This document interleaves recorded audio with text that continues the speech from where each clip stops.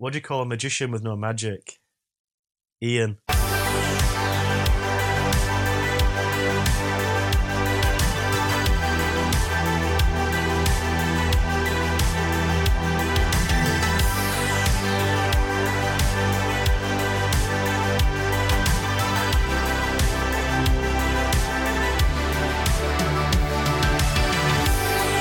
God isn't here today, priest. So listen to the Uncut Gems podcast, a weekly show where we talk about movies nobody else wants to talk about and nobody really should be talking about because, well, based on this week. Anyway, I'm getting ahead of myself. My name's Jack. And my name's Randy. And today we have two guests with us. One, well, let's just say two returning voices, and one, let's just say a very special returning voice who hasn't been with us in a very, very long while. The one and only, the man, the myth, the legend, Carson, it's fucking cats, Tamar. How are you doing, Carson? I am doing good. Put some respect on that in the middle there. I'm doing fantastic. I cannot wait to talk about two, just in my opinion, terrible films. You know, it's the crux of what this podcast is, and I've missed it. There you go. Like, this is, we're doing the Lord's work. But we're watching the trash, so no one else has to. Look, we're doing this so that you don't have to. But then again, we're not here all, it's not just the three of us. Also, again, a returning voice back from last week. Mr. Jack Luke Sharp's in the house. How are you doing, Jack? I'm doing brilliant. As you can tell, I'm not very well. But I'm striving through this with the power of God myself to talk about Paul Schrader and Rennie Harlan.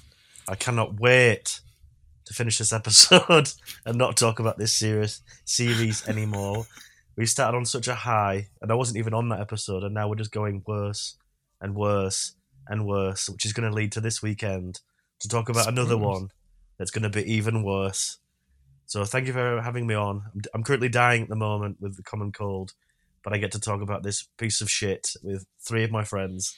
So it could be worse, but thank you very much once again for having me on the Uncut Gems podcast. Should we take you to the doctor or just straight to a witch doctor? Just by the way. Take me to Egypt, take me to North Africa, wherever this is set, Nairobi, and just deal with me as you will, because I've got the sickness and I'm down with it. I'm going to have another sniff of my inhaler. There we go. Are you down with the sickness? I don't know. With someone to tell you. Fuck yeah! Anyway. So, as you may have surmised, we are today talking about two prequels to The Exorcist. The 1973 The Exorcist spawned not only sequels, it spawned prequels. And I think it's probably, like you guys saying like, oh, we're talking about two movies. I'm not even sure we're talking about two movies. But, we're going to get there in a second. Before I do so, might as well quickly plug what's happening in the world of our Patreon. So might as well start, because this is almost the cap to our Demonictober, but not really. There's one more week of William Peter Blatty related stuff. Just stay tuned for that. But anyway, so we're doing Exorcist sequels and prequels on the main show, but on the Patreon we have recorded the actual conversation about the only good film in this series. One that I would actually even consider, like if I ever do a letterboxed list of, Exorcist movies ranked, I'll probably not even include the first one out of respect. I said last week, if they release a box set with all of these with the Friedkin film, I'm gonna start mailing shit to people. I think they did. I think they have. Yeah. Okay, well, I need addresses because I have savings. Sendshit.com. I've already scoped this out. They do have donkey shit. Oh my god! $25. You can send shit to people. Not even kidding. Carson hasn't been on for a while, has he? You can tell. Nope. So you've been Jacob's a gold member. Yeah. Oh shit. Anyway, so on the Patreon, which is patreon.com/uncutgemspod, we've recorded a 3-hour marathon about the original The Exorcist. So go and listen to that. And actually, you don't even have to subscribe to do so because out of respect to Mr. Friedkin, who recently passed away, and then the fact that it's a 50th anniversary of the release of the movie, this one's kind of unlocked forever. So you can go and listen to us ramble about God, science, good and evil, and I suppose trying to find the rhythm in the Tubular Bells song. suppose. Among other things, right? For free, you can just have a look and have a listen. Just do it while you're jogging in place in your gym. Do whatever. I don't know. In addition, so if you like this, then if you just pay $3 a month, then you'll just get access to everything else we have. And this month, Logan Lucky is preparing for our Soderbergh process project. Fuck me, I'm so tired. It's going to get worse, Jakob. Oh Jesus! Like worse. It's only the beginning. Anyway, I'm going to steal that as well. Right, so Logan Lucky is preparing for our Soderbergh project, and on the main show, like a few weeks back, we did Unsane, and that was insane. Okay, Jack was in there for it as well, so you go and listen. And then I suppose I think a week from now, so hopefully next Wednesday, you'll be able to hear our October installment of the John Cassavetes marathon, which we're just about almost done with, because that will be the episode number 10, and where we talk about Gloria. So go and listen to that. $3 a month ain't much, and it's gonna help us pay our bills. So patreon.com/uncutgemspod is where you can go and do that. And if you don't want to pay that kind of money every month, you can always, if you still want to support, I suppose, you can leave us a one-off donation at ko-fi.com/uncutgemspod. If you don't feel like spending money, it's still fine. We're still friends. So you can go and, leave us a star rating, leave us a review. I don't know, tell one friend, pay it forward. Tell someone to listen to our show. That's just how we want to roll. Anyway, that brings us to here and now. Today, we're talking about two films. One film done twice. So Exorcist, the beginning, and Dominion, prequel to The Exorcist. Two very unwieldy titles. And I thought, this is where we would be just saying like, well, let's just talk about The Exorcist, the beginning. Clip will play and whatever.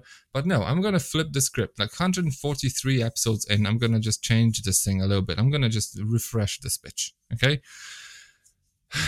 I don't think it's a good idea to just talk about one of these films for, a period of time, and then after about the other one. I don't think this is possible. So how about we just talk about these two films at the same time? So the idea would be that let's just exchange our initial thoughts on the first one, the second one, and just go with it. That will be the sort of how I see it. So I'm not even sure if I'm going to put the clip in, because I don't know what I would have to put in. Oh, yeah. So could you find a good one?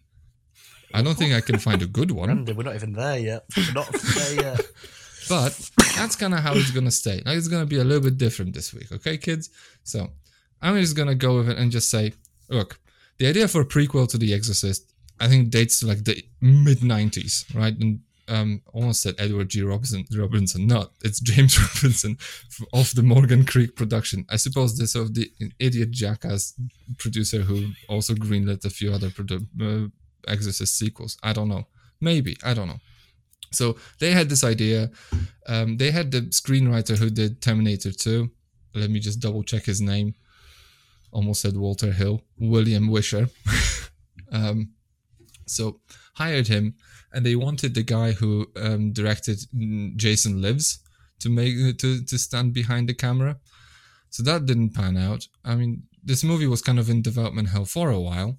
Eventually, they got a script off the ground, I think, rewritten by Caleb Carr. Or maybe he rewrote it for later on, even for Rennie Harlan. I'm not sure. Like, it's a mess, okay? So they got John Frankenheimer. I want to say in 2001, this movie finally got greenlit. There's some money behind it. They decided, let's do this. John Frankenheimer was tapped to direct, and let's just put it mildly, John Frankenheimer was not doing well at the time. In fact, he was not doing well so much that in 2002 he stepped down as the director before even they started shooting, and died like a month after. So he was seriously ill. He was on his deathbed, and he just tapped out and said, like, I don't want to have, I can't do this. I'm sorry, guys. Right?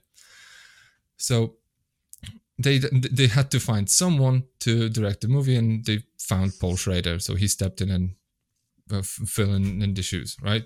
So anyway, in the meantime, on the sort of casting scene, I think Liam Neeson was supposed to play the role of Father Merrin. He didn't get to do this. Eventually, they found Stellan Skarsgård. They also found Paul Schrader found Gabriel Mann, Clara Beller, Billy Crawford, and that's Cheche. We're going to get to him.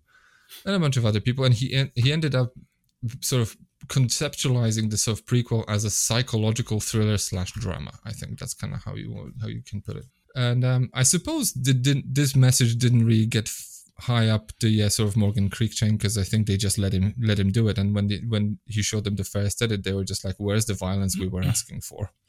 So he's like, "What violence?" So I think they fired him.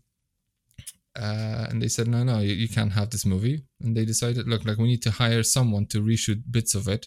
And they found Rennie Harlin. And apparently before he even signed on to do this, he looked at the film that Schrader turned in, like the first edit, and said, this is dog shit. Like, I'd rather reshoot it from scratch. And apparently they gave him enough money to mostly kind of sort of do it. And they gave him even more money than they gave Schrader to do the original film. So, long story short, Schrader's cut was shelved. Rennie Harlin decided to reshoot everything, but out of respect to Paul Schrader, the entire cast, apart from Stellan Skarsgård, refused to come back for reshoots. So he cast a bunch of other people, among others, I think. James Darcy, Isabella Scorupco, which is a Polish actress, by the way, if you don't know, Ralph Brown, and then a few other people. And then they just did this movie more or less from scratch. However, like certain shots, I think they retained. If you watch closely, there are a few sort of like these crane shots that they kept. Film was released in 2004. William Peter Blatty and Paul Schrader were at the premiere. Apparently, either they were asked out or they were just something happened because they were laughing audibly. The movie was absolutely derided by critics. People hated it.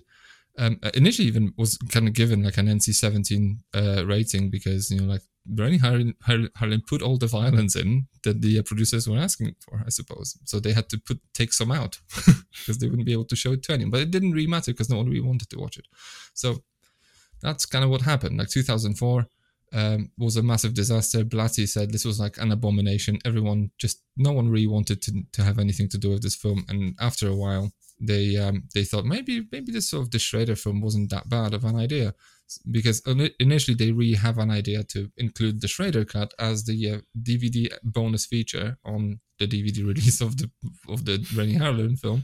But they said, like, look, if we give this man like $50,000 or something like this, which is roughly what they gave him to finish the movie, maybe we can get something out of it. So they gave him $50K, which apparently explains terrible special effects and let's just say lacking ADR. So he finished it. They gave him a limited theatrical run, which obviously no one saw. Some critics liked it, and then the movie kind of is what it is now, because no one really knew what it was. It's a bit of a footnote in Paul Schrader's filmography. Brings us to here and now. So how about we just talk about the two movies side by side, but let's first just go around the table. What do you guys think about the film that the world saw first? What do you think about Exorcist: The Beginning? How about we start with Carson, because we're here for this. Carson, tell us how much you love this movie. 5 stars, right? No, not quite. I'll be very clear. There's one reason I'm on this podcast, like specifically this episode, and it has nothing to do with this film. Pretty bad. I mean, I think that's going to be a pretty general consensus here.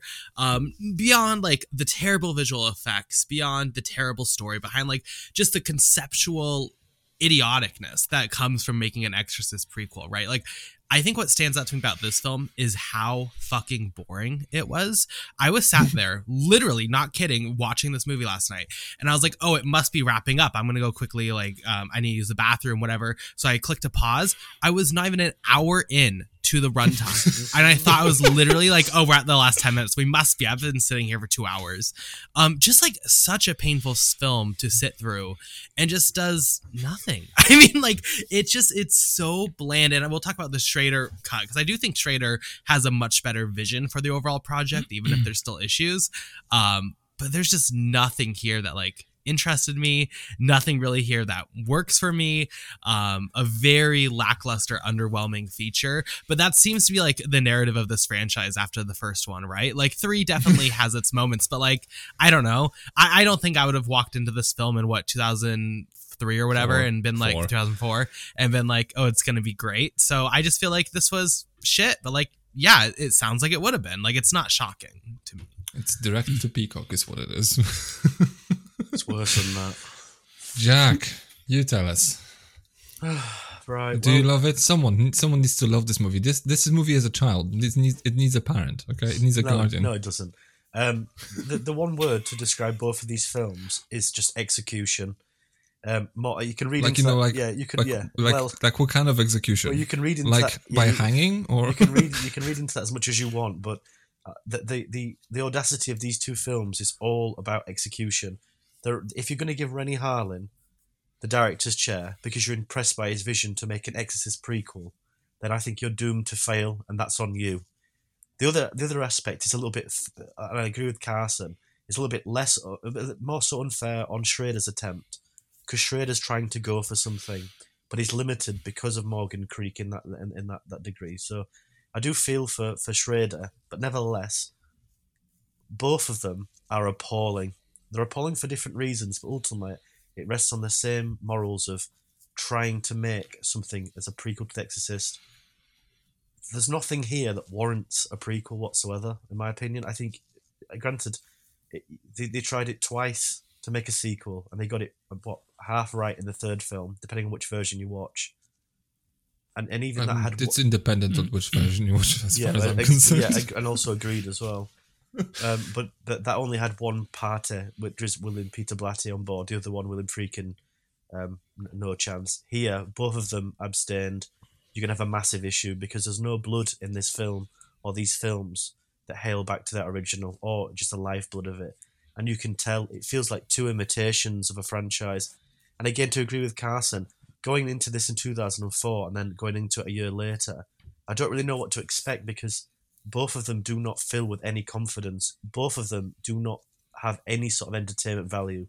Both of them are not thrilling. Both of them are not scary. Both of them don't have a particularly mindset of production design. There's no subtext to them. They're very much straight-laced. The Rennie Harlin version is about as unsubtle as you can imagine in a horror film. It's so unsubtle, it's beyond. It's actually beggars belief. The Reagan makeup in the end, or the Regan one in the end, with the Sarah, it's just like you can tell by definition what they were trying to do, which is mimic. Nothing here stands on its own with the beginning. Dominion, I will say, there's an attempt to implement ideas, very much Schrader's ideas, but it feels like the same director who made Autofocus. It's not at the era of Schrader where he's more refined.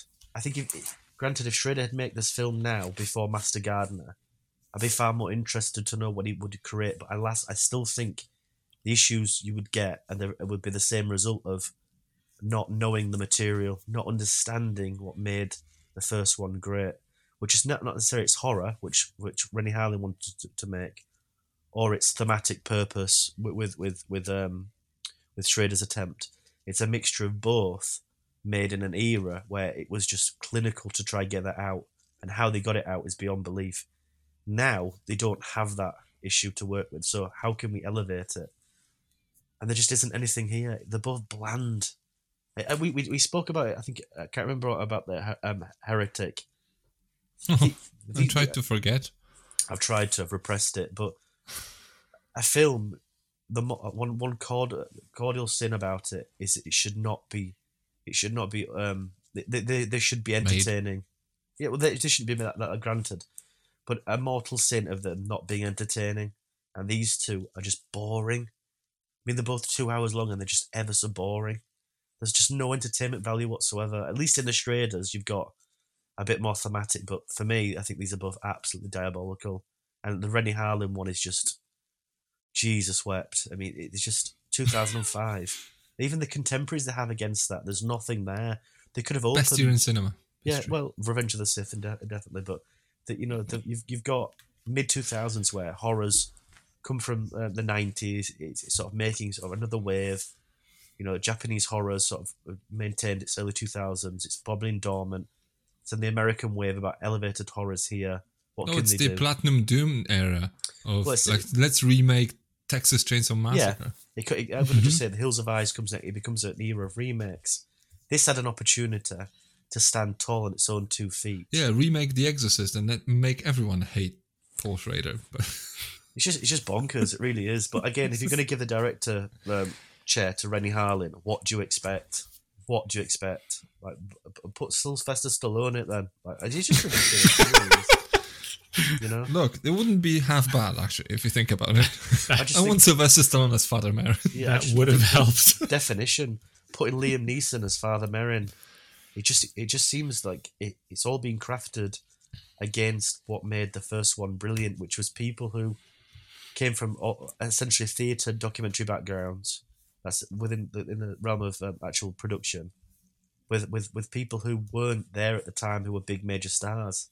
Here, it tries to implement that, but nobody's got any charisma because they're written all one notes, ever so boring.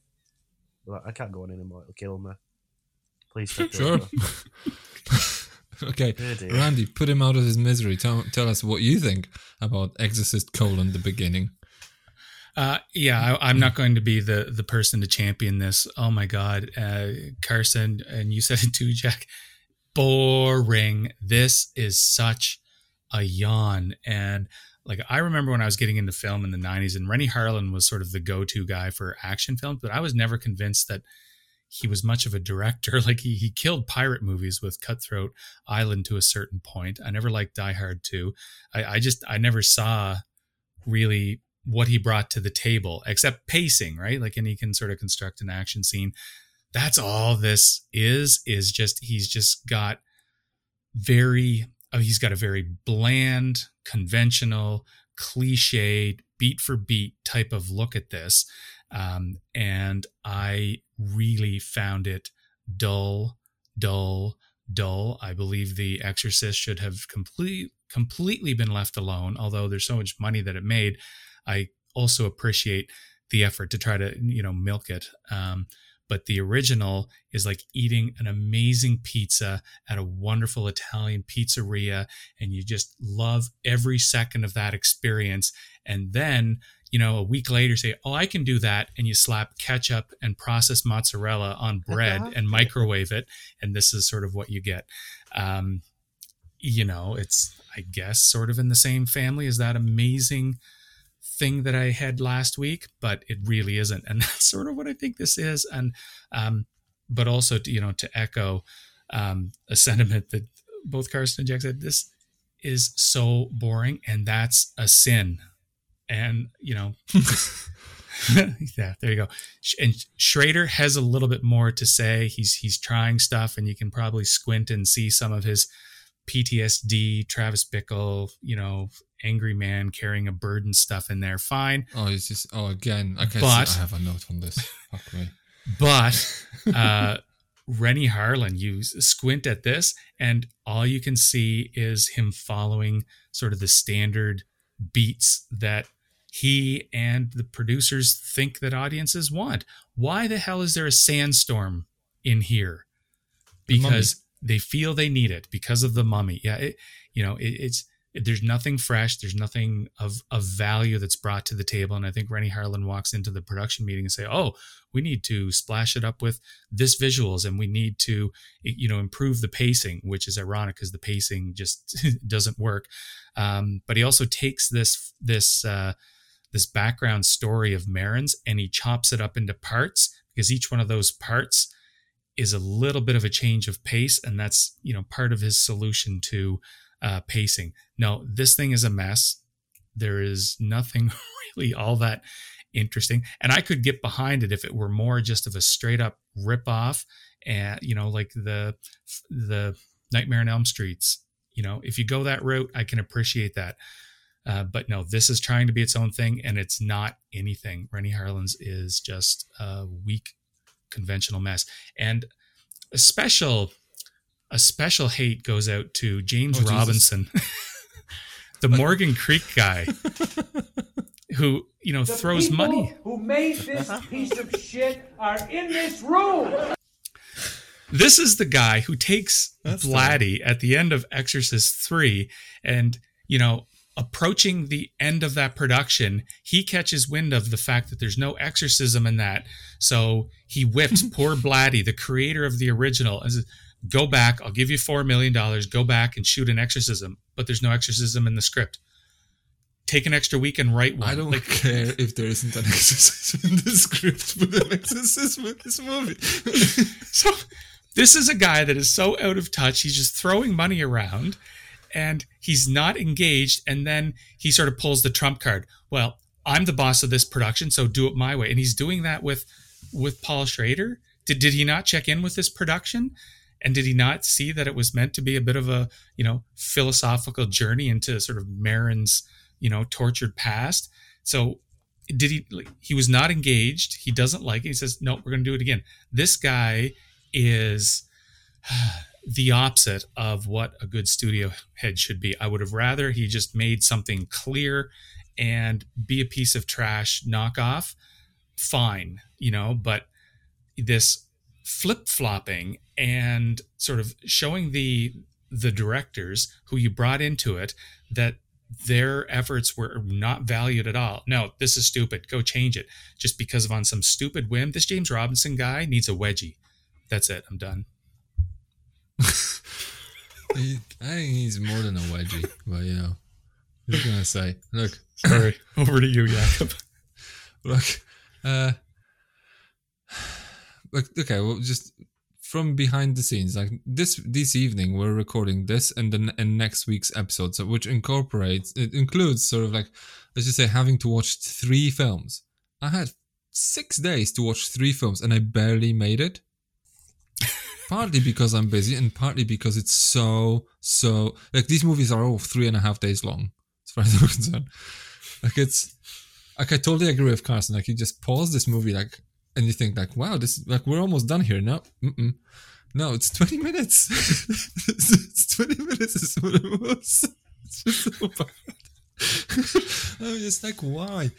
But like I may have a hot take later on, so you're gonna hate me anyway. But because this movie is kind of borderline unwatchable, and I'm wondering this, like, when you want to kind of imitate Spielberg, and you need someone like a jobber directly, hire like someone like Ron Howard. Right, and when you want to imitate Ridley Scott, you hire Rennie Harlin, and then what happens is like a movie that looks kind of like it belongs with like Resident Evil sequels. Like it's visually so bad. Like it's the CPS. It's like mid 2000s, right? It looks like Resident Evil Afterlife or something like that. It's really bad. Agreed. Mm-hmm. Terrible aesthetic. I mean, I get like music, like it's straight out of Ridley Scott. Like this looks like James Robinson probably told Rennie, like, you're here for a reason. Like they used to tell Michael Bay, like, like look at what Tony Scott's doing, do a little bit of that, and then just fine, put the camera on the floor, cant it a little bit, and pretend you're John Woo. I don't care, but like it has to look like this. Okay, fine. The same story in my opinion. This movie's bad. It's chopped up, makes very little sense, and cardinal sin, again, I agree with everyone in the room, it's boring. Like occasionally I was just thinking, maybe I should just rewatch The Heretic for a second, just to remind myself what I know. Because it's marginally better than The Heretic, I would say. And I gave The Heretic 0 stars. I thought you were going to give it minus at one point. I think we all did. Oh, that was an option? Yeah. If it was an option, sure. But holy shit, like this whole idea of doing these prequels and sequels to The Exorcist as a month theme, like, sounded great in theory. This was a great idea on paper. But this is a struggle. It has been hard. I didn't see that coming either. I hated this film with a passion. And now I'm interested, Carson, because I think, Jack, you already kind of just showed your hand a little bit. What do you think about the Schrader film? Like, in comparison, better, not better? Like, where do you stand? Because I think like we all know where we are on the Harlan film, which is, but yeah, where do you stand on the Schrader film? Okay, so I like it a lot more, but you also have to understand that I'm like a Schrader stan, right? Like if you look at my heart with like working directors, half of it belongs to Luca Guadagnino, half of it belongs to Paul Schrader. So like anytime he directs a film, I'm going to try to give him the benefit of the doubt.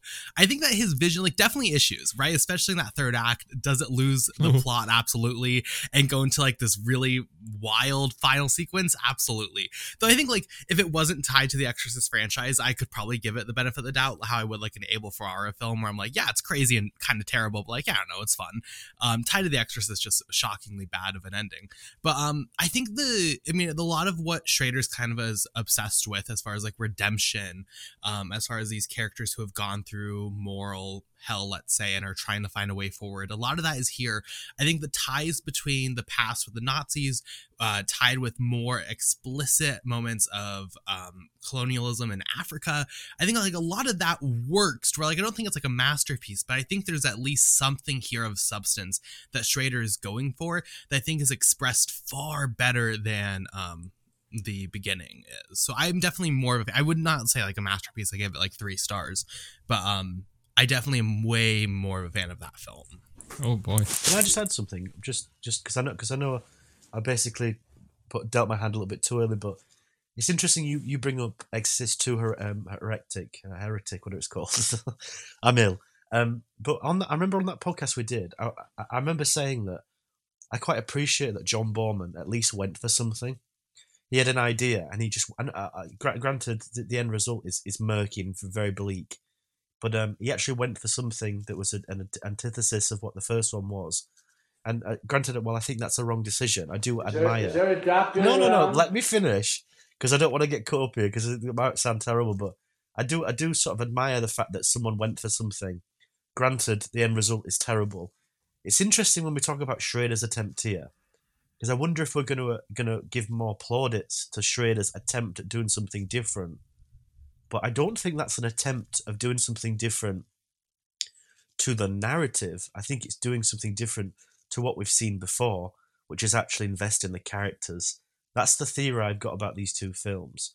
I think if anyone else had done Dominion, I think we would be talking a little bit more, it's just the same as Harley. But because Schrader has this technique of wanting to investigate characters, I think Father Merrin is a really interesting ploy for him to investigate through his own means of psychological torment. Because I think if you put this with the first Reformed, I think they're quite interesting features. Nevertheless, Jesus, no. Did you mention the first Reformed in this film in the same sentence? In the terms of exploring a character who struggles with the idea of torment and religion. It's really sick. No. Yeah, this exactly. Man is really... Yeah, definitely. This man's down with the sickness. You can't use this in a court of law. I'll tell you that right now. But I do think there's an interesting parallel between the 2, but we have to look at 2005 and 2017, and I think you're right partly on what you said about the era. There's no one in this era who takes horror by the bull, by the horns. There's just horror by the bull, like by the bull, by the horns. How much cough syrup did you ingest today, sir? I'm on it.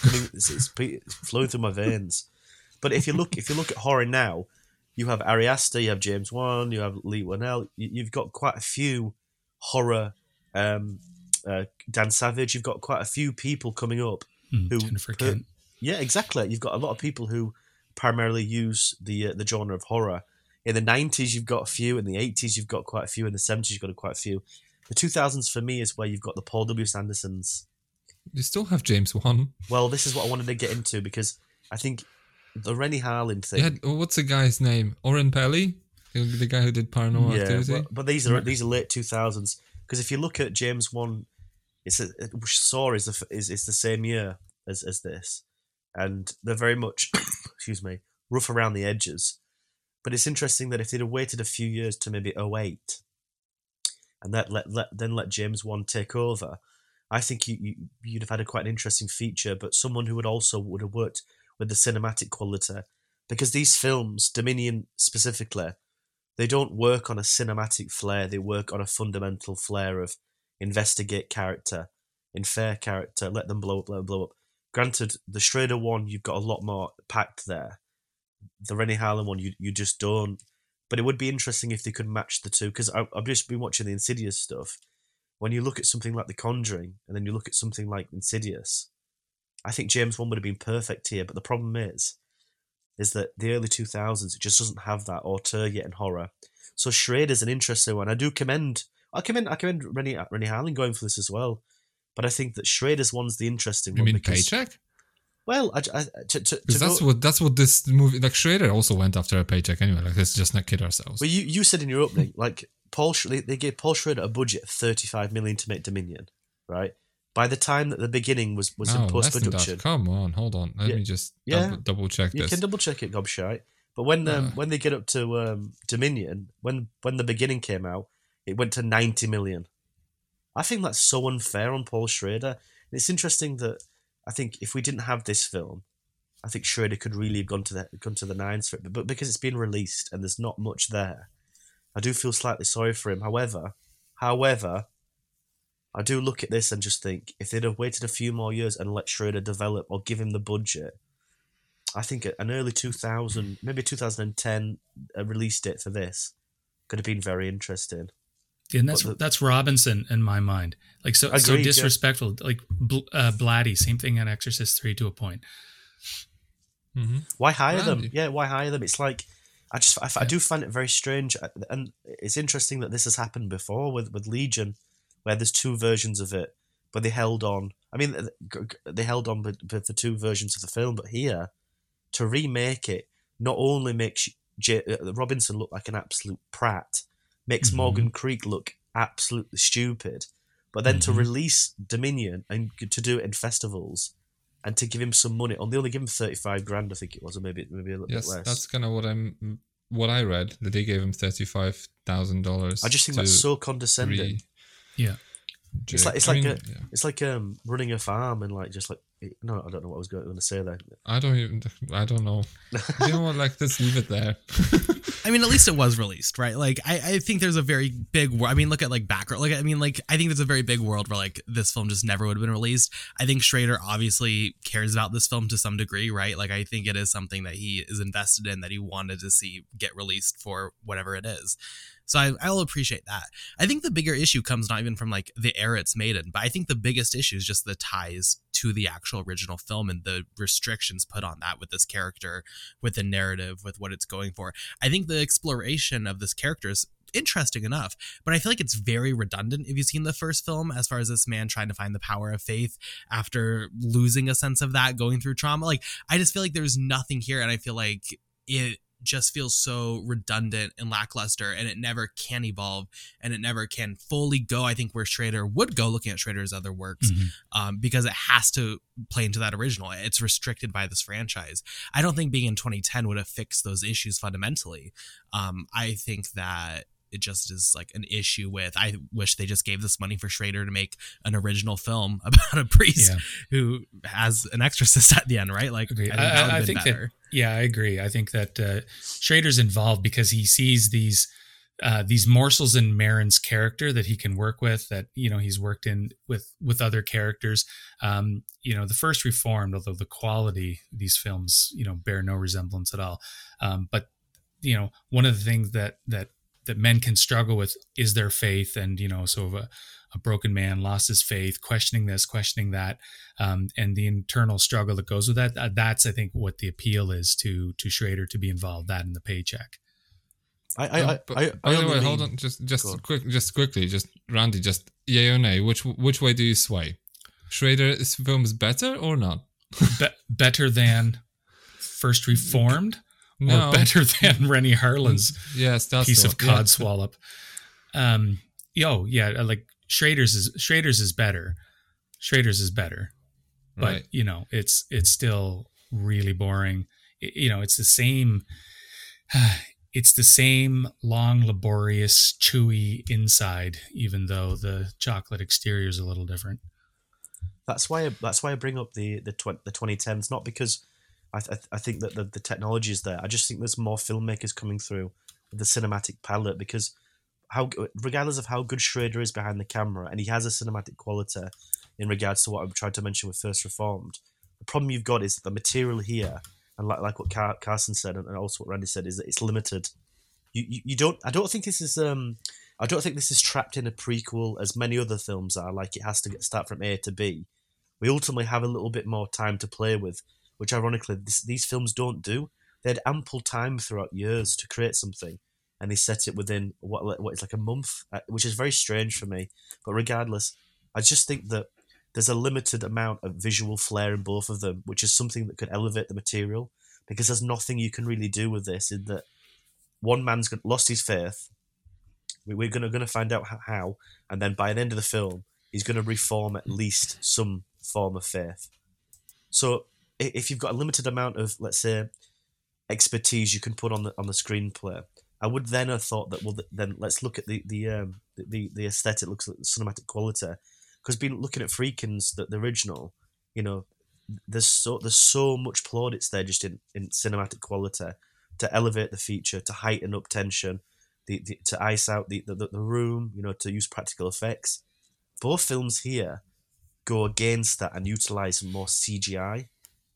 It's very strange how these two try and take it into the early 2000s, and it's just that problem with that era where horror isn't quite there at the point. The next wave is going back to the well. There isn't enough audience in here to sort of want to go see this. There's not enough material. To me, it would seem that they're both doomed to start with. So I find it very strange why even these were put into production, because I don't even think many people would have gone to watch this on for first weekend anyway. So Nobody did. Yeah, exactly. And granted, they're cheap. They're quite cheap, 35 million, and the other one, you know, granted Balloon, but there's not really an audience from there either. There was never really an audience for The Exorcist. It was the fact of people are vomiting in the aisles. You've got to see the version that never existed. That's the trials that they've lived on. They've lived on hysteria more than anything. But the problem with the film is that it just works. Well, they lived in the fact that the movie was great. Yeah, exactly. Just It put it also that way. works. Yeah, So, that's a second wind it has. It can fall back on one of its best this positives. hysteria gets people in seats, and the fact that Friedkin's film was amazing got the word of mouth So that for people to queue outside of cinemas, the 24 Exactly. cinemas that it was running in Exactly. for like a few weeks, until they realized, like, guys, we need to roll this out like pronto, because So otherwise like, doesn't we're that- losing money here. Doesn't that beg the question of what's the emphasis of getting people to watch these two then? And either film cannot answer that because it doesn't have anything. And that's the major issue both of these films have, that you can't name anything that gets bums on seats because it doesn't have anything at all. Neither one of them do. Not even Schrader, who at the time was sort of like just sort of second wind Scorsese Abel Ferreira. You know, I hate to say it, but he was a screenwriter. You know, that's all he was at that time. He made autofocus. No one went to go see it. The 80s though allowed a couple producers to come forward, like Sean Cunningham with the Friday the 13th, and then And Robert House. Shea, and Robert Shea, especially with Nightmare on Elm Street. So that series figured out how to repackage, own the core of what made the first one work, and repackage it, present it in a palatable manner. Audiences knew what to expect. Audiences knew, what they were in for. It's a little bit of reinvention along the way. Most of those are hits, whether you like them or not, whatever. But Robert Shea at least understood the packaging. Morgan Creek doesn't have a sweet clue about how to package a horror film. Don't you think, So- Randy, though, the irony of those two franchises you mentioned, by the time we get to this, are both dead as well? Everything Horror- has a Yeah, life the- cycle, but sure. Yeah, granted, but I think the It end. had been dead for a while. Yeah, And- but and- I also think audiences have a change. I think the 2000s go from the 90s to the 2010s. It's a very strange thing because you've got 9/11, you've got the war in Iraq. You've got a very different time for what audiences want, and I think that horror gets put on the burn back there, and you get like the Sandler renaissance again. Like I disagree. no, I don't. 1999. Oh no! Hold on. In the 2000s, you had a big wave of J horror. You have big wave of found That's not footage. American horror though. That's not what I'm on about. Because No, but just horror still exists. It's just Hollywood has no idea what to do with it, and like it takes them like until the remake of The Ring to try and figure out, okay, this is how we do it, and they still fail. But Right. horror exists. Yeah, It's but just again- like American audiences go to foreign horror films. yeah, but then again, you've just said they had to remake The Ring. I think the 2000s for American horror, but are born and bred in the United States, has a real hard time to find an audience and have a sense of creativity. I think the Japanese J horror, which is again a subtext for issues against the That electronic. was 2002, by the way. Just double checked. Which one? The American remake of The Ring. Yeah, exactly. And then they spawned a sequel by the same director. It was terrible. And also there was the film. Was it The Grudge? Yeah, there's a few like it. Horror, Dark Water was also remade. Horror always tends to run a course, and the course lasts around a decade. So you get the found footage is in there. You get the torture porn stuff, like that's James Wan and Saw, and like Eli Roth is in there. So you get these reinventions. And I would say the Texas Chainsaw Massacre remake. What was that? 2004, 3, something like that. Yeah, something like that. So horror is constantly in a state of reinvention because it just sort of runs its course. And, the 80s, I think, also taught us that, because once you get 4 or 5 of these films, I think by the time Wes Craven came back to New Nightmare, if I'm not mistaken, that made no money at all. But the first 5 or 6 had done quite well. People get tired. And, we've been saying for a long time, like it's going to happen to superheroes. It's going to happen to superheroes. This stuff goes in waves. And now finally, this is the year of the flopbuster. So no one really cares about that either. So, it's just interesting to me that, like Robert Shea sort of figured it out and he ran sort of a tight ship, and it went well with Nightmare on Elm Street.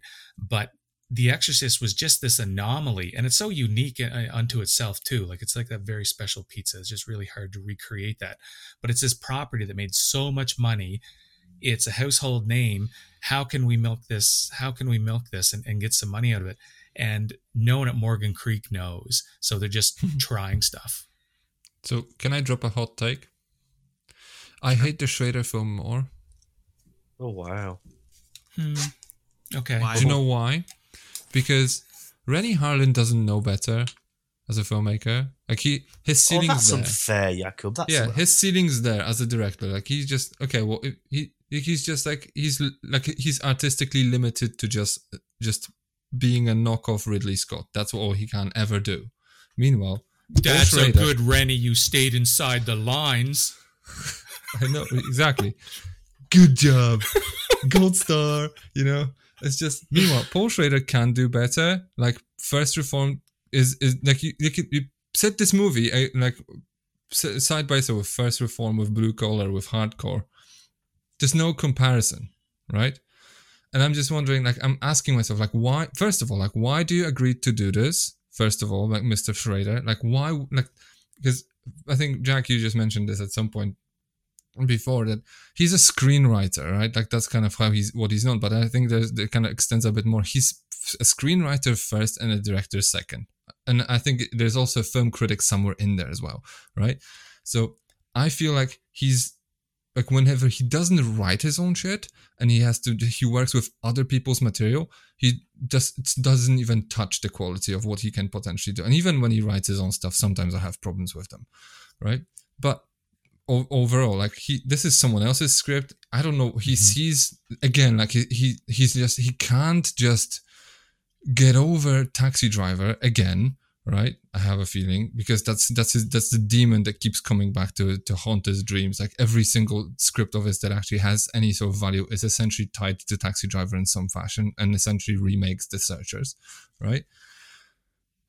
But this, I just feel like he agreed to this because, like, I can maybe turn this into a Taxi Driver, sort of like a postscript again.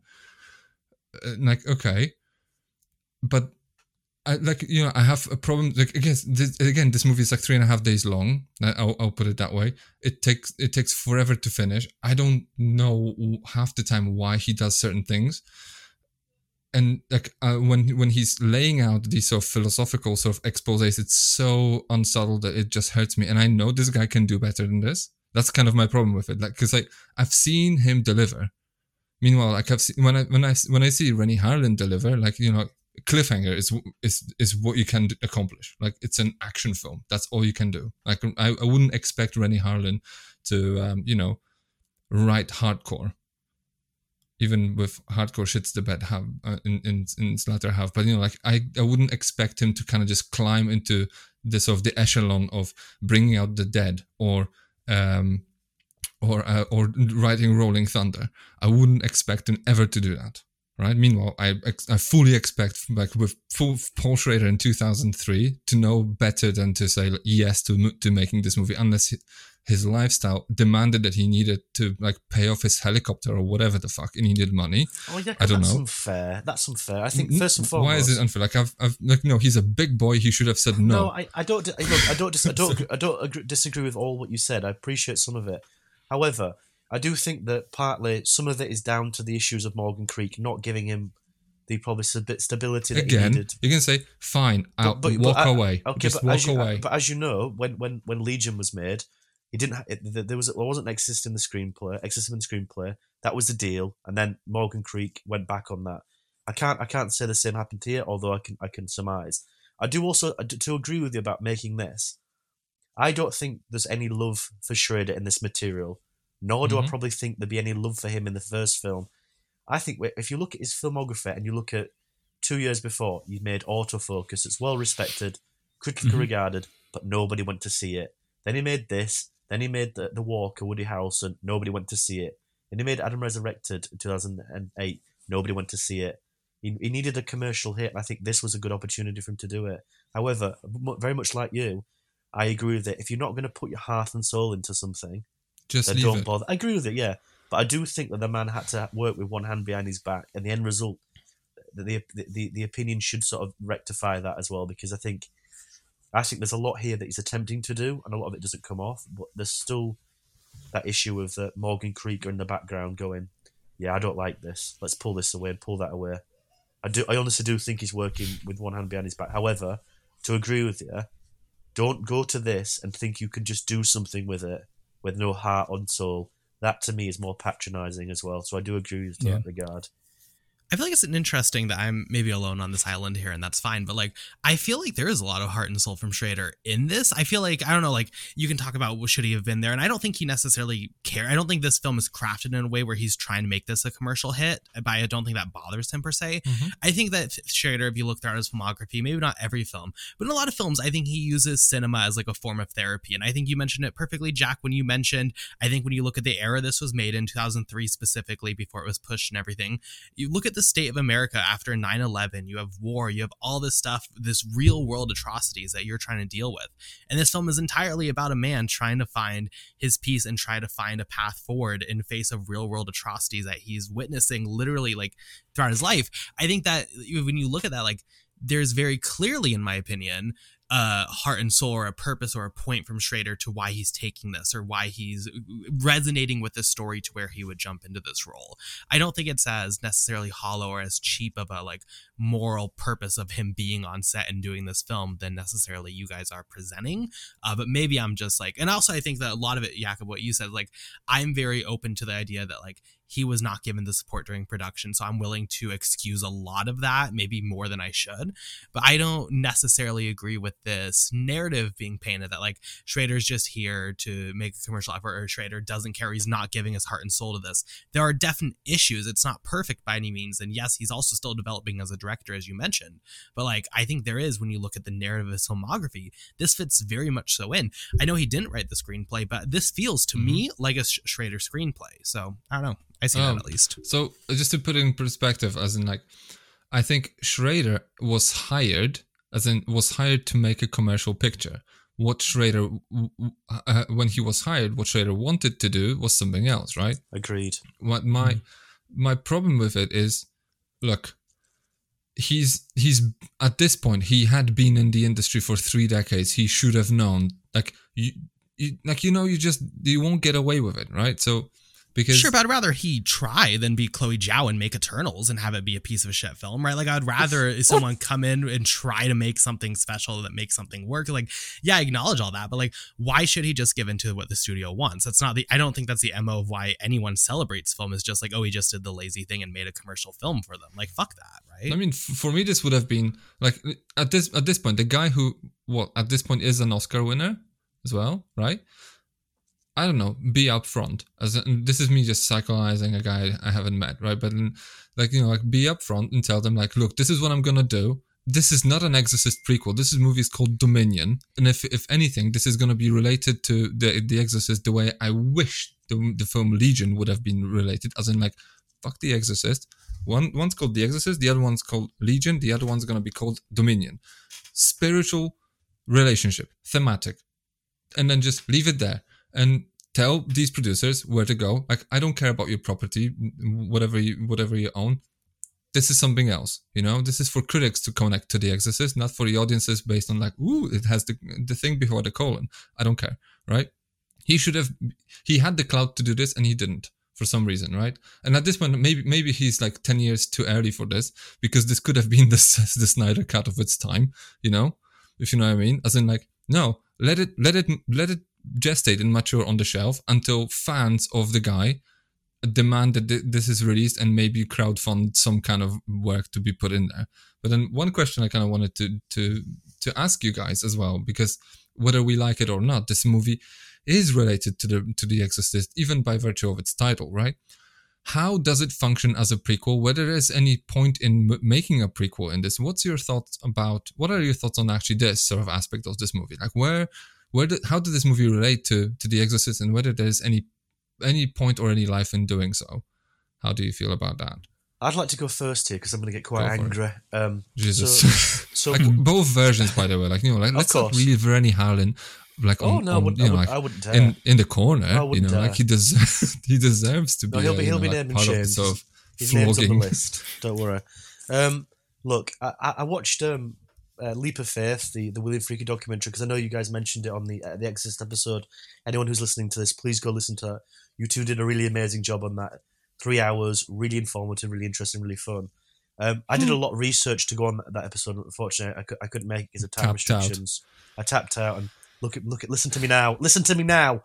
I watched Fear of God and I watched Leap of Faith, which is a Shudder original. Leap of Faith is like the Brian De Palma documentary by Noah Baumbach. Just him in a room talking about his films, but specifically talks about The Exorcist. And I could not have watched it at a better time to even appreciate that first film even more. Listen to a maverick of a filmmaker discuss choice, discuss reasons for what he was doing. And he talks about the opening of the original Exorcist, about Father Merrin in Baghdad. And he talks about that it's led to all to be red. So he didn't put that Pazuzu little statue that he finds in the rubble, and he gets quite shocked by it. That's read to be both ways, in the fact that he may not know what that is, or that he's seen this before. And then when he sees the monster, when he sees the statue, of the monster, and he stops there, and we cut with the sun into Georgetown. Again, we're inferring that there's going to be something that happens, but maybe something's happened beforehand. But there's also a mention of that when he comes to the house, the demons, through Regan, says, Merrin. I think Randy mentioned this on the Exorcist podcast as well.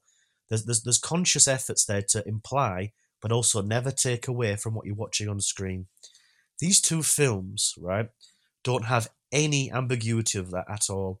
It focuses one unsubtle note of a character that we all know from A to B, and it cannot justify any of its actions other than what we get on that linear path. So the one thing about these two films, it's actually one of the positives, is Stellan Skarsgård, who I think is probably perfectly cast here. But he puts, weirdly, two very different performances in these films. In Rennie Harlin's, he's very, very, very, very chirpy. He's not at all. He doesn't feel a character that's grim. He feels like a character that's slightly chirpy. He's going through a lot of shit. In Schrader's version, that's a man who's dead and dug up. It's actually quite horrifying to watch. Yeah, in both sort of issues surrounding the films, there's nothing there aside from the Nazi prequel flashback-esque bits. Gott isn't here today, priest. Yeah, which is interesting how they both implement them. So Rennie Harlin implements them through like sound cuts. So we get a sound of people marching. We go back. He does it like Michael Bay. He does it. Just like, he does it like cut to the eye. Yeah, he does it like Ridley Scott. Rub this up. Fuck. But that to me is a very unsubtle way to do it. Schrader, I think, does it the right way, where he opens it up. We get the marching. He sets the tone, and I do think that the two differences when you say about your question. Really, after the first 20 minutes of Schrader's, it's sort of done. We're just watching the inevitable. With Rennie Harlin's, he at least edits it in a way that there's like snippets, and then we get to it, and it's just before the second to its third act to lead us into it. There's very interesting ways about how they do that, but the actual core of it it's just not really interesting. We get quite horrifying moments, but after that, nothing leads up to the characters. It's very difficult to watch Father Merrin and in the original and be thinking, God, there's so much more character there. No, it doesn't work like that. It works as a convention to fool the audience.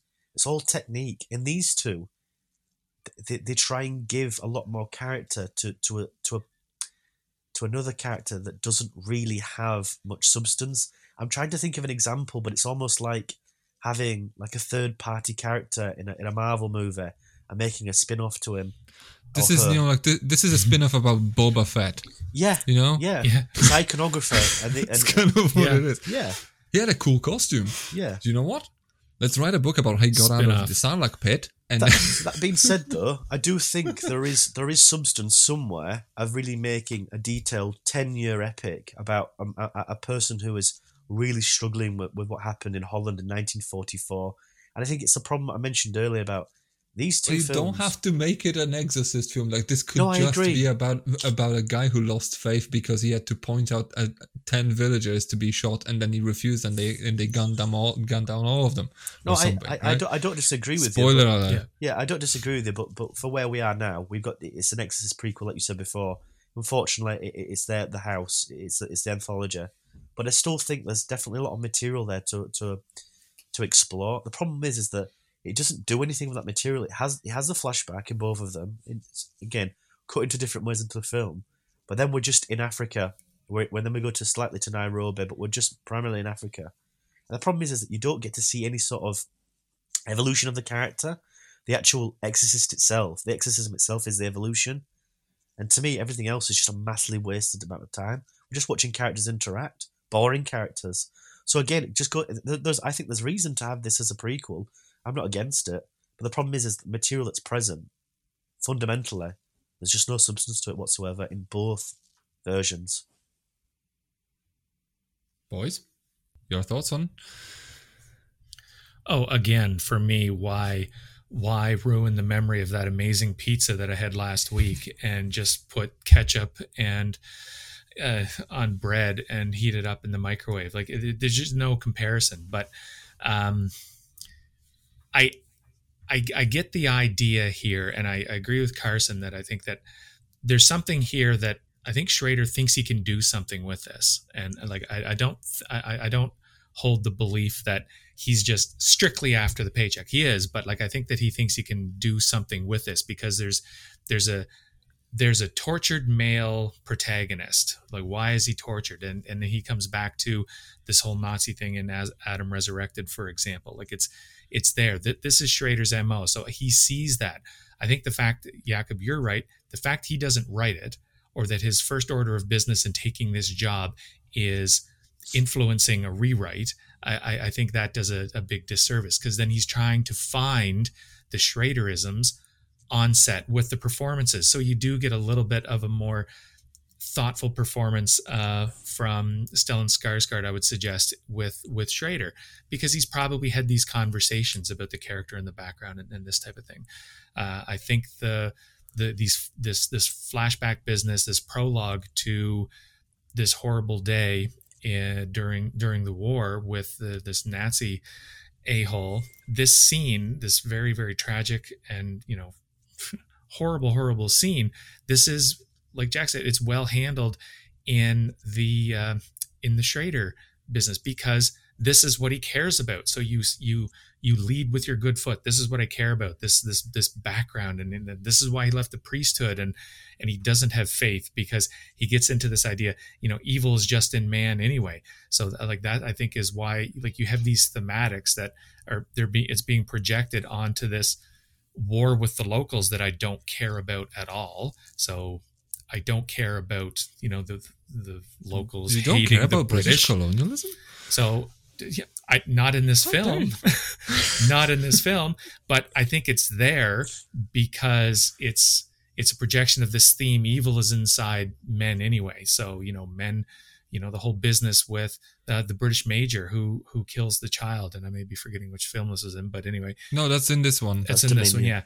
So, that basically the the British are turning into the Nazis. So evil isn't necessarily a spirit. It's in men. Men have that evil within them. And, not to, throw spotlight on headlines, but it's happening today across the world. So these are the things I think that interest Schrader.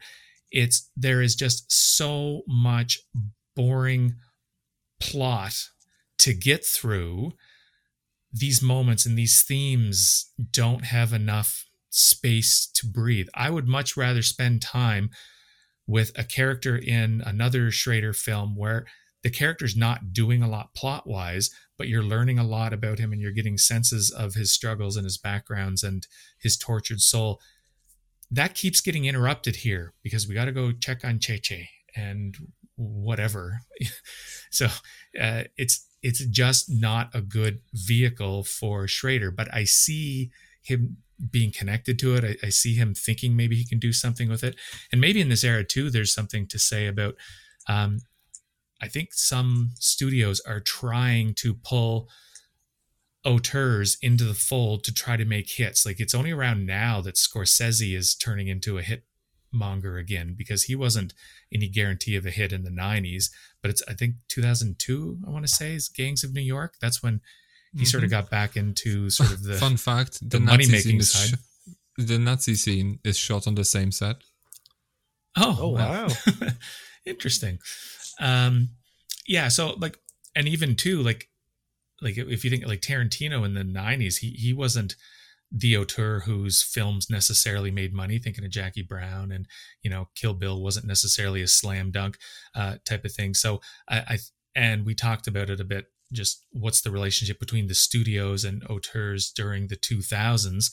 You got guys out there like Soderbergh and Clooney who are trying to make the $30-40 million film and get new guys in there that have creative voices, or bring older guys in there that haven't been around it. So maybe this is Schrader just saying, well, this is my Gangs of New York, or this is me doing sort of a mid-level production in a genre and trying to bring something to it, and it missing, sure, but I think there's probably a bit of an effort in there, and then his hands are tied because of the script, maybe expectations of the genre to a certain point. If he had had an opportunity to rework that script first, maybe we get a lot more out of it. I have to think. You know what? I hate to be the gloomster in the room, but I actually look. It's kind of like the curse of hardcore for me, because he kind of shits the bed at the end by not necessarily knowing how to kind of bring it home. Because I can see, you can see how he lays out his scripts. Very often he lays them out like church sermons almost. Like he has this sort of message underpinning what he wants to do. So he will write a story around the message to bring it home, right? And then you can see the opening in the Dutch village, the massacre there. Okay, he sets up the scene, and then he sets up the symmetry between the British and the Nazis, and he goes like, look, like evil in men is kind of just is a transient thing. Like it's kind of in us, or maybe empires are prone to do this because absolute power corrupts absolutely. I don't know. There is stuff to be fished out from there. And then at the end, when you have Cheche from Species, I suppose, right? Giving him like this of, how about you go back in time and see what you can do, and just like now we're back in the Dutch village, and just like, and all of a sudden I could feel like he's preaching at me. I can feel like these are the sort of moments where like Schrader sometimes doesn't kind of see where he becomes real pretentious, and it's immediately just like, okay. It's so hard to kind of stay on board with him sometimes, because you feel like he's okay. Then all the sort of preceding sort of breadcrumbs that he lays out, they feel obvious and ham-fisted, and I feel like, okay, is this a result of him re-engineering someone else's story to fit what he's interested in? I don't know, but it sounds looks and sounds manufactured to me. And then for me, this is where I say, like, Paul, like you can do better than this. That's kind of where I'm coming from. I don't disagree with that. I just think, just on reflection as well, and not to like stick up for Rennie Harlan here, but the big distinction about the two films is that ultimately it's how they're presented, in the fact that Rennie Harlan creates the narrative of the actual setting first. So we find out we're in the Crusades, or around the Crusades. So we find He out does that the same thing, right? I Yeah, forgot. well, no. At the end, is exactly the sort of the bookend of the bit. Okay. Yeah. Anyway, you were saying. No, because I think Rennie Harlan makes a conscious decision to have the setting as a primary motive, and he brings Father Merrin into it. I think Schrader has Father Merrin and brings the setting into it. So there's an emphasis there of what two directors want to do, and I think Rennie Harlan wants to play with the setting and leave Merrin to the secondary, and the film shows it. And I think when you look at Dominion, Paul Schrader wants to use Father Merrin and put the setting secondary, and it shows it, because I don't think Paul Schrader's got an eye for production design. This early No, on he either. does not. And I do agree with you. It's interesting that we keep on giving, like, we're talking about Schrader's shit in the better here, but, from our opening gambit, John Frankenheimer was meant to do this. He was penciled in. Then another director was penciled in. So they'd already had a screenplay ready to go. They probably couldn't push back with the cast Well, list. they first had a director of Jason Lives penciled in. So Morgan Creek guys, they had it sort of nailed. They were like, we're gonna get some kind of a horror schmo to be a pushover. Let's just make some quick money on this. Yeah, I agree with it. That's the mission. Yeah, no, I agree with it. I think if you're going to go into that sentiment, ultimately your end result's not going to be anything dissimilar, is it? So I agree with you. I just think it's interesting that these two films, Schrader's interpretation is to look at the character. But just to respond to Carson a bit earlier about, I think Carson said something about like you're going to with Schrader. It's not like he has heart and soul because he's investigating. Schrader is a box of chocolate. He's investigating the character, the moral dilemmas, the empathy and morality of a character. See, I agree with that to some extent, but I also think that's slightly a cop out in the sense of that when you look at Spielberg's work, you know that he's going to have a father-son relationship or an absentee father with a son relationship. Here, I think everybody knows watching Schrader there's going to be some internal investigation about a character's religious morality, empathy. So I look a bit further than that, and I want to see what Schrader is doing elsewhere. And I have to say that when you look at Dominion, there's very little else that's going on. Mm-hmm. Bar the Merrin character in Dominion, there's very little flair that goes on any other way and anywhere in the film. I think visually is one. I think subtextually is another. I think tonal is another. But when you look at Rennie Harlin's project, there's at least a sense of that Rennie Harlin is going for something a bit further than Father Merrin. However, I even when I say that, not to play my own devil's advocate, that then leads me back to the question of, well, what do people want from a prequel of an Exorcist film? Do they want the world building? Question is, or do people want a prequel to The Exorcist? No one would watch it. We're the only three people in the world talking about it now. Yes, that's exactly. And this is why we're here. We're doing the Lord's work. Yeah, okay? Indeed.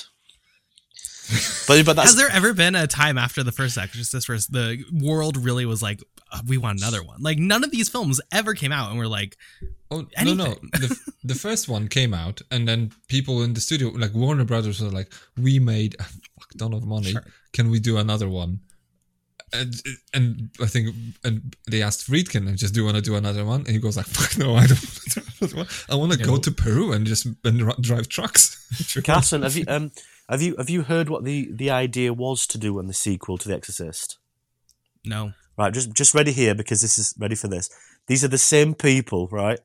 The producer of The Exorcist, and he's on record as saying this, wanted to get Richard Burton's character to interview people from the first film and then recollect it through the visual flashbacks of what was in the first film and recut it into the second film in an hour and a half.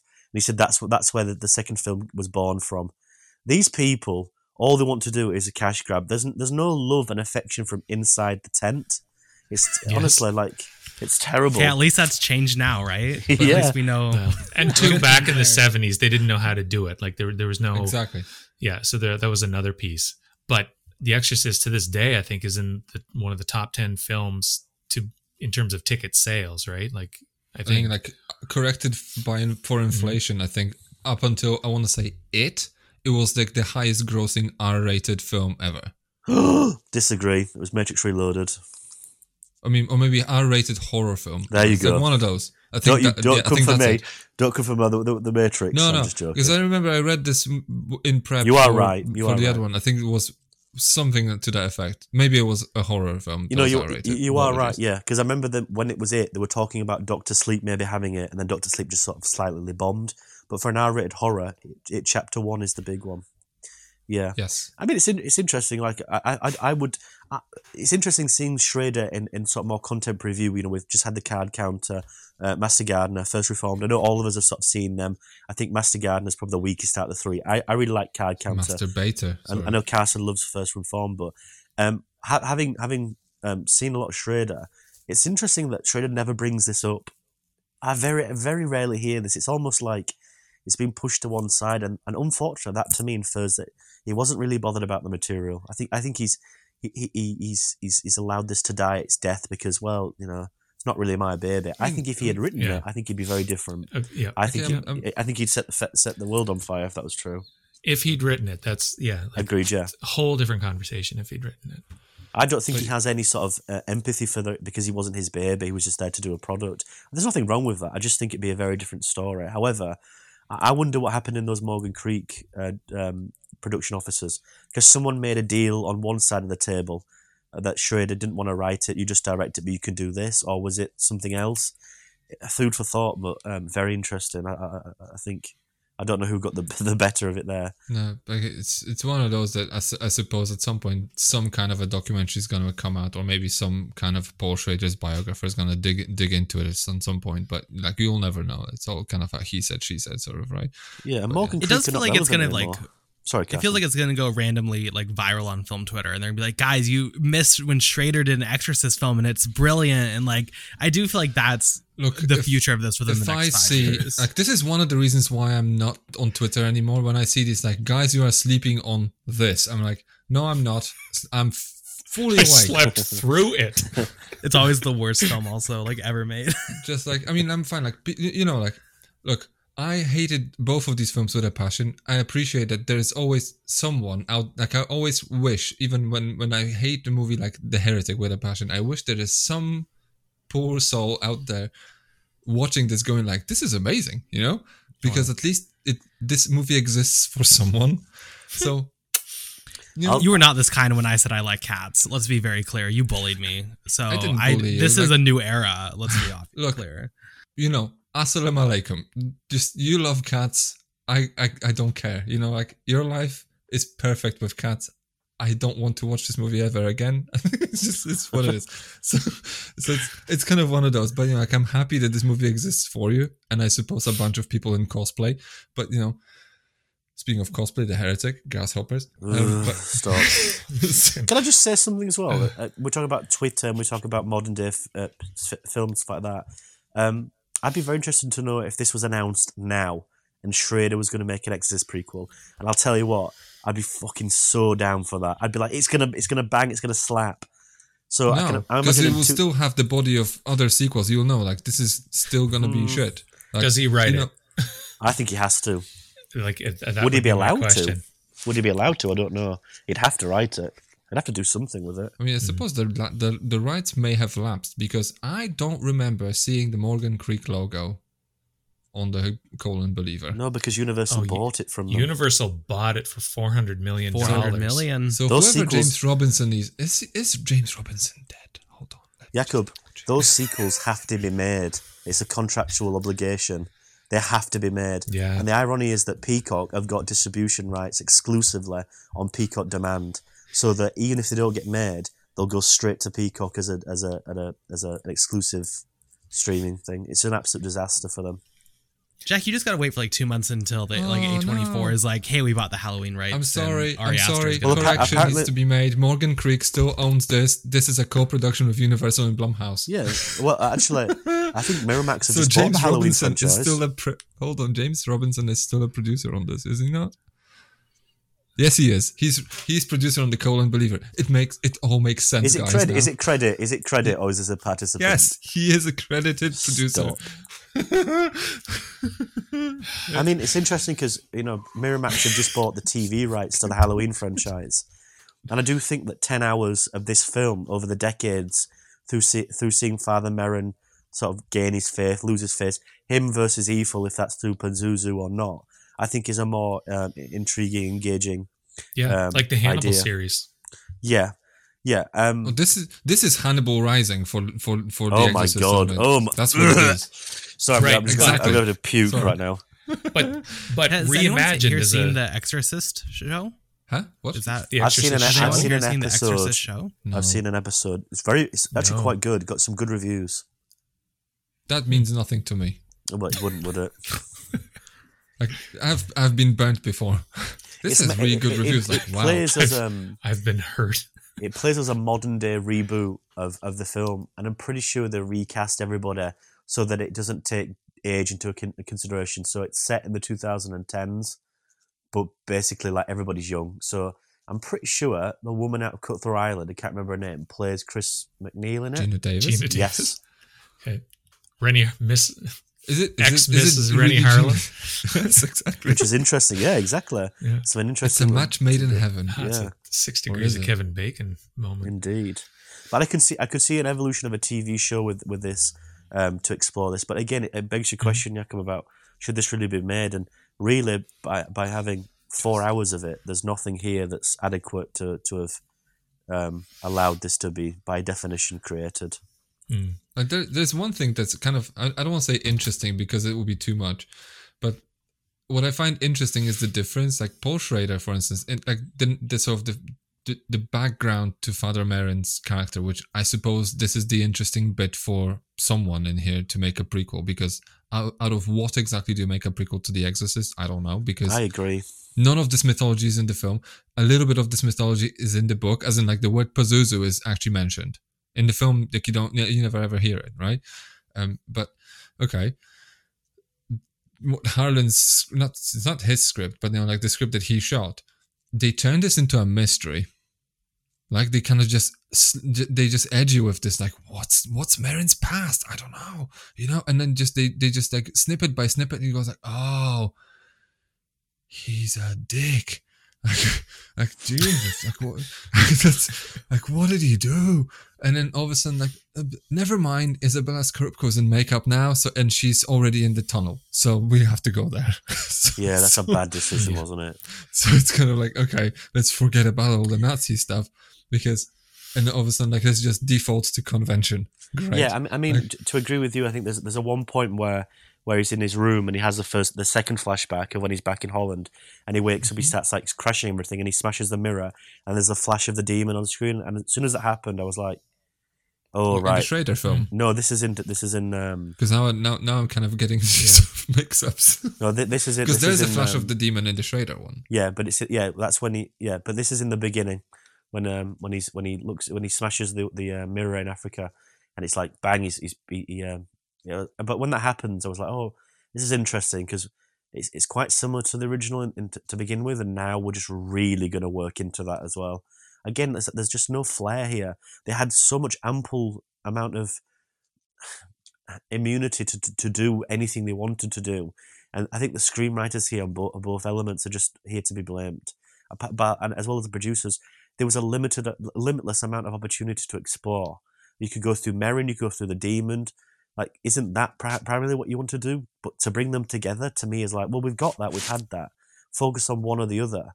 And I think Merrin is your human character, but The Exorcist wasn't pivotal to having Merrin as like, oh my God, have you got the new T-shirt Father Merrin on? Like, oh my God, have you got the poster? It didn't need that. Whereas I think you really could have had a really interesting story about just having that monster, that demon somewhere else. Put it in Iraq, put it in Baghdad, make it really interesting, have iconography. But Stephen Sommers made The Mummy 3 years earlier, and what do? We dress him up like fucking Brendan Fraser. It's criminal what they did here.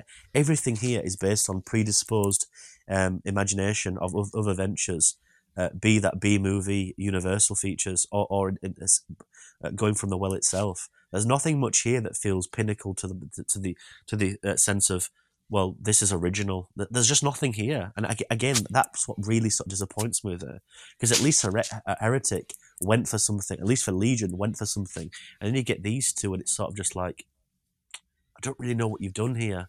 Where's the principle of wanting to be courageous and make something unique? But I do think that falls with Morgan Creek, because Rennie Harlin and Paul Schrader are not going to turn down building an extension to that to this magnificent mansion that is the Exorcist Heather. But again, I have to say that the blame goes on Morgan Creek for just not having any vision. Mm-hmm. Yeah. Look, I'm just looking at James. Like, I'm this close. If I ever sink like low enough to write a hit piece, this will be it. I'm gonna write 2,000 words of just slander about James G. Robinson, because like he's the man. I could actually hold him personally responsible for why the legacy of William Friedkin's The Exorcist has forever been tarnished. Like, I'm just not even kidding. Like, I look at this man sort of, like, I'm now just like you guys are talking, I'm just like, let me just quickly Google. Like, this is a guy who executive produced, like, Major League 2, like, Wrongfully Accused, Ooh. the remake of Les Diaboliques. I know. But just, like, Soldier, a spiritual sequel to Blade what? Runner, yeah. Blade Runner. Like, is there this anything, man, Jakob, is there actually anything objectively decent on that list? like, I'm looking. Come on. Ace Ventura films. Well, you know, well. Okay. True Romance. Okay, he executed True Romance. Okay, yeah, he's got True Romance. He's got The Crush, The Last of the Mohicans. Oh wow! This is like in succession: The Last of the Mohicans, The Crush, True Romance, and then Ace Ventura. And then from there, it's just fucking whatever. Oh, Robin Hood, Prince of Thieves. Oh dear. Your favorite? Fuck me. But I'll say the disrespect involved with what he did to Blatty, the more I thought about it since we talked about it last week, is completely just beyond me. Like, Blatty was ground zero. Even before Friedkin, it was Blatty's book. He was ground zero for The Exorcist, which became a phenomenon. He makes Exorcist 3, and Robinson says, no, there's no Exorcist. Go back and do another one. What a slap in the face to a creator. Like, anyway, and Blatty seemed to want to, put his best foot forward and say, well, let's make the most of it, and let's see if we can figure this out, and like doing the best he can. But he was sent off with his tail between his legs, and I think that would be sort of a humiliating thing for Blatty, the architect of. Do you think he's like an intimidating character or something? Like, is he like 7'3" or something like this? And I don't know, but he's got clearly has his thumb on the switch that would release the money or not, right? Randy, your description of him then, right? It reminds me of that Mindy Kaling meme on Twitter where she was like pointing some out in comedy, and then someone tweeted him like mentioned The Office and went, "Well, you can do this," and she was like, "I watched the credits. I wrote that." Here, it's like these people are being antagonistic or disrespectful to the person and the reason why they're there to begin with. And it goes back on ego. Knowing that you made so much money, you have the rights of these films because the man in front of you built them with his writing from nonsensical hours, probably not seeing his grandchildren, his kids, to writing these novels. And then to come out and make statements like that is probably the reason why SAG are doing what they're doing now. There seems to be no care from the production value, a producer's value, to the actual creators. And it's sort of that testament of time within this relationship. It's just unfortunate that it's happened to William Peter Blatty twice. But again, I think that having your cake and eating it with Legion, I think how he got away with that is probably just about enough. But for him to come back to this, it's like the John Carpenter thing with Halloween. You can get him back, but you can get him back if you pay him a shit ton of money. And I sort of appreciate the John Carpenter getting the bag and doing the score, because those 3 films are excellent with the scores. I'll say that at least. But let's be honest, the scores to Halloween films, it's still variation on one theme mostly. Exactly. And I don't. So it's not like he just went there and just like, let me just recompose a whole new score. No, it's still like, granted. But I do appreciate Carpenter going back and being involved in somewhere. But I also appreciate William Peter Blatty going like, this is not only disrespectful, but it's actually a plague on the existence of this franchise. I sort of agree with them to the extent of just keeping away. Would it have been interesting with him to actually have done the screenplay with Schrader? I don't know, but I think that was he still alive then? Yeah, no, he was because they were laughing. They were laughing at the premiere. Of course, he was. They saw it together. Wow. No, it's just like with Carpenter Halloween. Just want to say, like, he probably just got involved with the Blumhouse sort of production because he wasn't involved with the Rob Zombie ones, and he probably just said like, fact. Like if I step away from this, like this is what happens. Okay. No, I think they paid him a shit ton of money to do the score. They probably did. And to go in the press and say it was good. Do you think he needed money for like the new version of NBA Live or whatever? Yes, because if you watch what he's doing now, he's just done a new TV show. If you're watching the reviews of that, I think he needs to sort of get out of retirement. Did you see him directing it from his couch? I mean, Peacock original, right? What do you expect? Yeah, well, they're doing a lot of good at recently, aren't they, allegedly? Well, I mean, the guy has just like, like George Carpenter has like, I don't give a shit, like written on his forehead. But you talk, but again, like you talk about someone who's been burnt by the studio system. I mean, he's been there and done that. Decades. I can appreciate that. Yeah, so he's the John Cassavetes of horror, is what he is. Yeah, so it's interesting. It's interesting to look at what William Peter Blatty. I will say this though: the fact that like William Peter Blatty and Paul Schrader were just laughing in the auditorium watching this, and yet in 1977 they did the same thing. I think there's a form of literally disbelief, then a bit more of hysteria, like just like trying to rub it in, which is fair enough. But I don't think they were there laughing at it. But to be granted, to watch these two films and watch I mean, it's interesting that we get William Peter Blatty's relationship on these, but I'd like to know what Friedkin thought of these two, because we've got to know what Friedkin thought of Believer just before he died, although he hasn't seen it. But he never mentioned Beginning and Dominion. I think partly he wouldn't have done it because he would have been slightly tight with Schrader. But I would have thought he'd have absolutely torn you arsehole for Rennie Harlin. I really would have thought he'd have eviscerated him in the press. I think James, honest to God, I have a feeling that he hated James G. Robinson, because I think James G. Robinson probably just told him like, no, you're not involved in this. Like in 1997, when they were conceptualizing this, they probably said like, no thanks to Blatty, right? So I think at this point he was just like, okay. But I would have thought that Friedkin would have retaliated and made his life a misery. Maybe at this point, like Friedkin was already old enough. He was just like probably didn't give a shit anymore, because like he's kind of like I don't care. Like where's my hold on? Where this is? Who gives a shit? This is the mode that Friedkin's in. Like, why? I don't know. Yeah. Here's a question for you guys, by the way. How do you, like if you were to make this movie kind of work for like anyone? Is there a movie that's palatable in here? I like Carson, your take on this. Like, I think is this movie that's kind of like at least Schrader's version? Is this like a decade ahead of its time? As in, like, is there a movie for a modern audience in here somewhere? Is there any? Because I appreciate that like you love this film, great, but then again with the sort of filter of like with you being a Paul Schrader stan, so you just like take this with a pinch of salt. Like whenever this man tells you like go and watch Canyons, like just give it a second. Just need to find like parameterize it a little bit. But is there a movie here somewhere that you can actually make palatable for a 2023 audience? Because we're looking at this almost as an oddity and as a weird sort of like a pre-Snyder cut of what could have been if people didn't meddle with something, and then if it's a shoulda, woulda, coulda movie, right? So is there a movie that you could actually see happen now? I mean, I think absolutely. As Randy said, I mean, I think the themes of this film, if you want to break it down into what it could be, is getting just more and more relevant by the day. If you look at Schrader's newest trilogy that Jack brought up, I mean, pretty much every one of them is kind of taking a similar pathway of trying to understand something that's like unbearable, like in like on such a scale that it's impossible to understand, and trying to find a path forward. I think you have to change a lot. I think you obviously have to change a lot about the production, about the screenplay, make it less boring, cut down the runtime. But like, I absolutely think there's a way. And I think that if you want to continue The Exorcist, I would like to see it. If you really have to, I mean, I would like an original project more. I think a pathway like this would be more interesting than whatever the hell David is doing. So oof. I think so.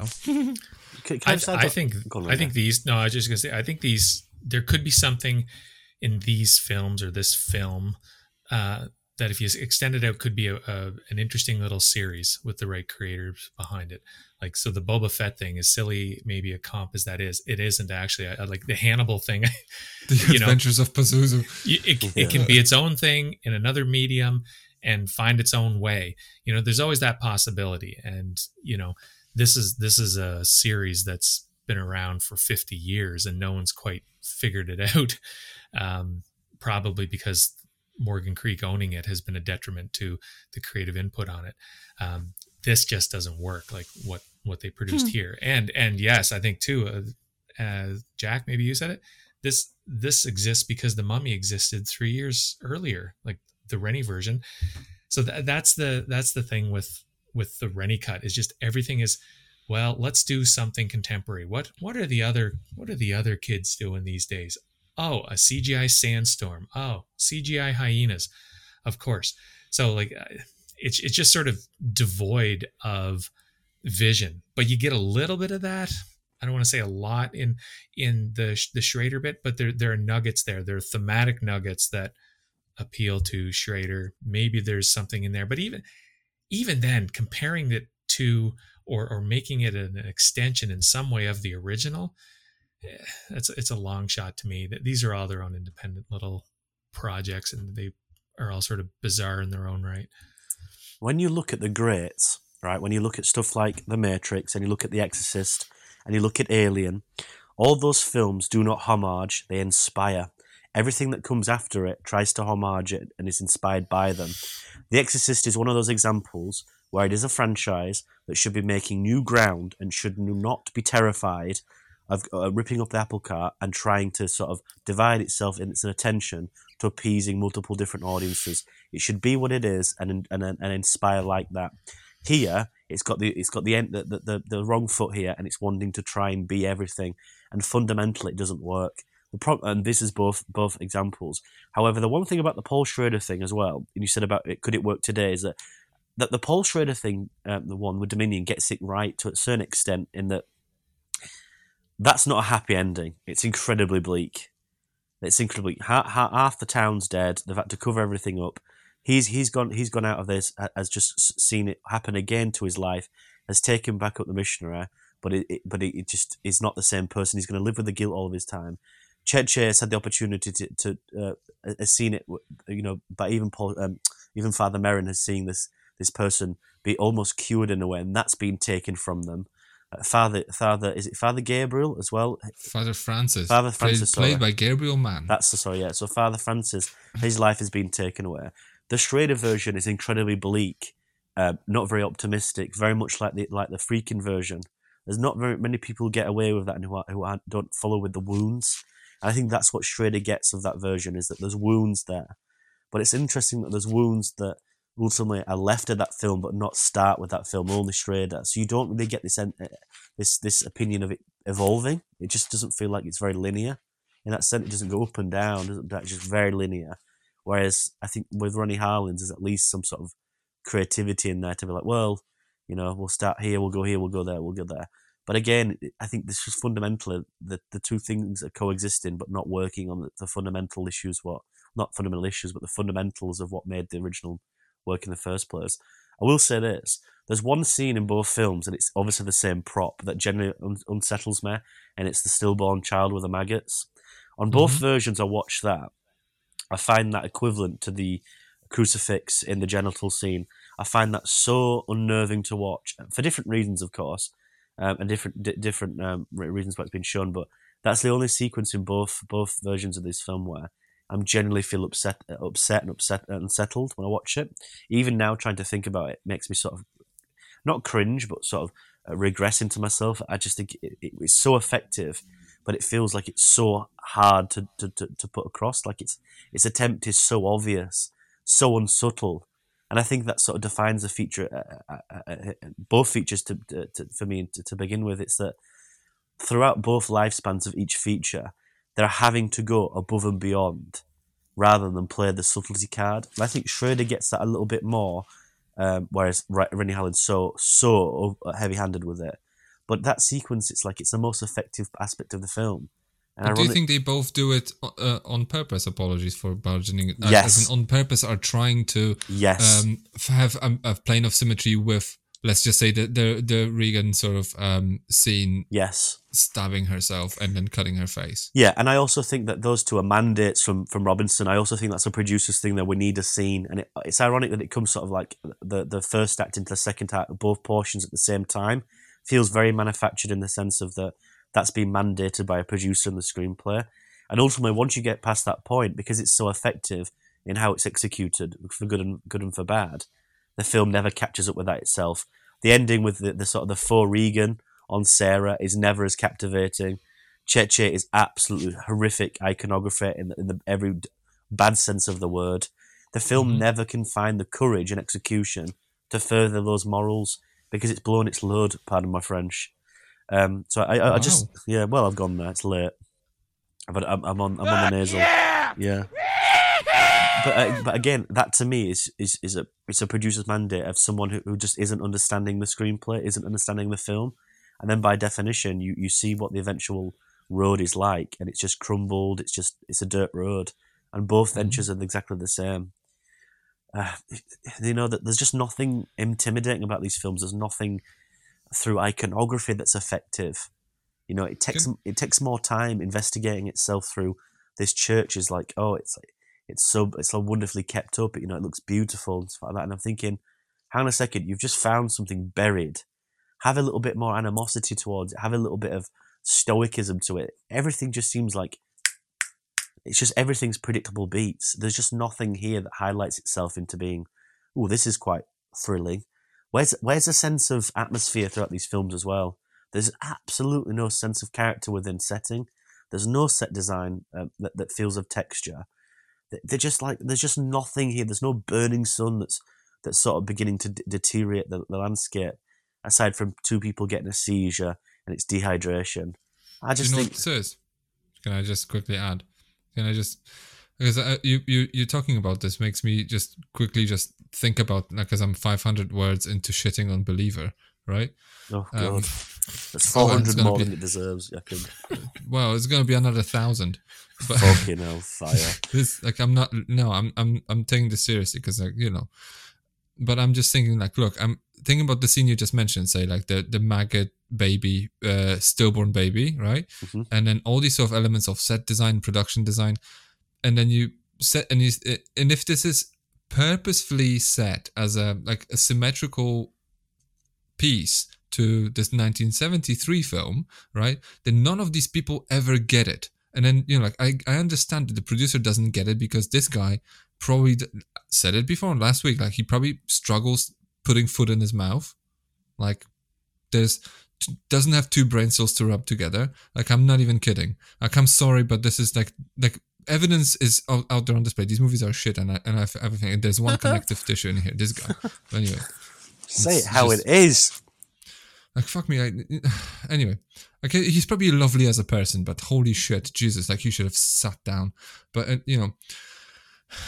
he probably maybe it was someone else. I don't care. But what the problem is, you watch the 1973 film, and then reason why it's upsetting is because it's real, right? There's no music. There's no editing.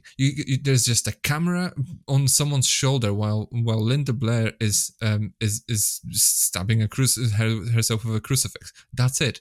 And then the manufactured reality, the screen becomes a window, right? Because you all of a sudden you feel like this could happen to your kid, and that's the horror of The Exorcist. And meanwhile, in all of these sequels, and this counts for the David Gordon Green one as well, they can't get away. They can't think their way out of a cardboard box this way because they just have to smuggle Hollywood into this. There has to be some kind of a special effect. There has to be a music cue. There has to be tone and something has to be set outside of the reality of the film because on some level, no one's trusting that the viewer is gonna get it. Because this, and I feel like this is a problem. This maggot baby scene, it's an unsettling image, fine, but it's Hollywoodized, and that's kind of emblematic of the entire attempt at trying to milk the movie and make it into a franchise. 100%. Yep. 100%. Agreed. I mean, do you find anything else unsettling throughout this aside from when it started? In the Rennie Harlan versions, there are some images in here which I feel like at least they're just okay, well, they're trying to do something, but then again, this is early 2000s anyway, so they're trying to do something to the viewer, to the regular viewer. They'll be like, oh, At least there are 3 scenes that kind of just woke me up for a second. Wow, this happened. I might as well write it down and just fall back asleep. But Schrader doesn't do it because fair enough. Schrader's not interested in doing a horror film, right? Schrader's interested in just, I suppose, touching base with his own demons again, which like, I don't know, like I've said this before, like I have a feeling like he has this sort of like guilty conscience sometimes because all his demons, they always refer to this like these weird sort of shit. Like I feel like he's just, is he like I don't know, I don't want to slander the guy, but just like, is he regretting thinking certain things when he was younger? Is he like, We don't need to talk about what he posts on Facebook. exactly, I think we can like, just leave it. is he like, you know. because you know, like let's be honest, like Travis Bickle is not a good guy, and all of a sudden like, he's like now this whole trilogy, like the Man in the Room trilogy, is like he's trying to apologize for something that, you know, like he's very very very odd. Very odd. I mean, I love the guy, but holy shit.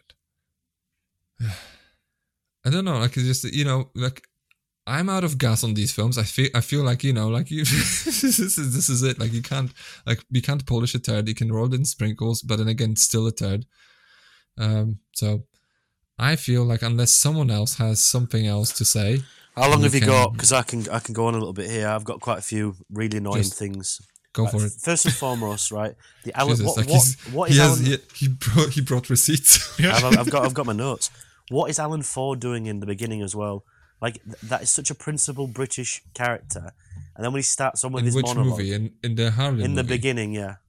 Oh, and he's also in the end, no? No, he's not in. No, he's not in Dominion. No, in the end of the film. Well, yeah, I mean, but it's called Exorcist the beginning. Exorcist. I got it. Okay, Yeah, and then in the beginning, but not in the beginning of the beginning. No, he's in Never throughout. mind. He has all the balls on his face, and his teeth get progressively worse. It's actually really uncomfortable. Oh, to that's the watch. one. Oh, okay, I didn't know what you were. Alan- Oh, is that the guy Ford. from Snatch? Is that Yeah, Jeffries? from Bricktop. Yeah. Yeah, Jeffries. Yeah. No, Alan Ford. Who's Jeffries? Okay. Who's kind of Gotcha, just yeah. decomposing slightly.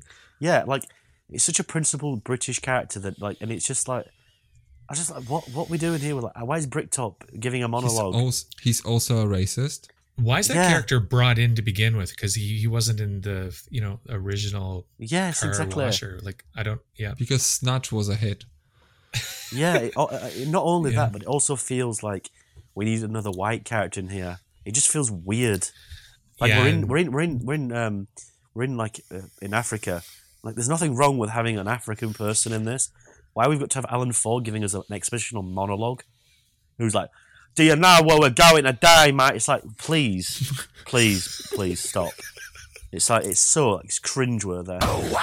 Indeed. Secondly, right.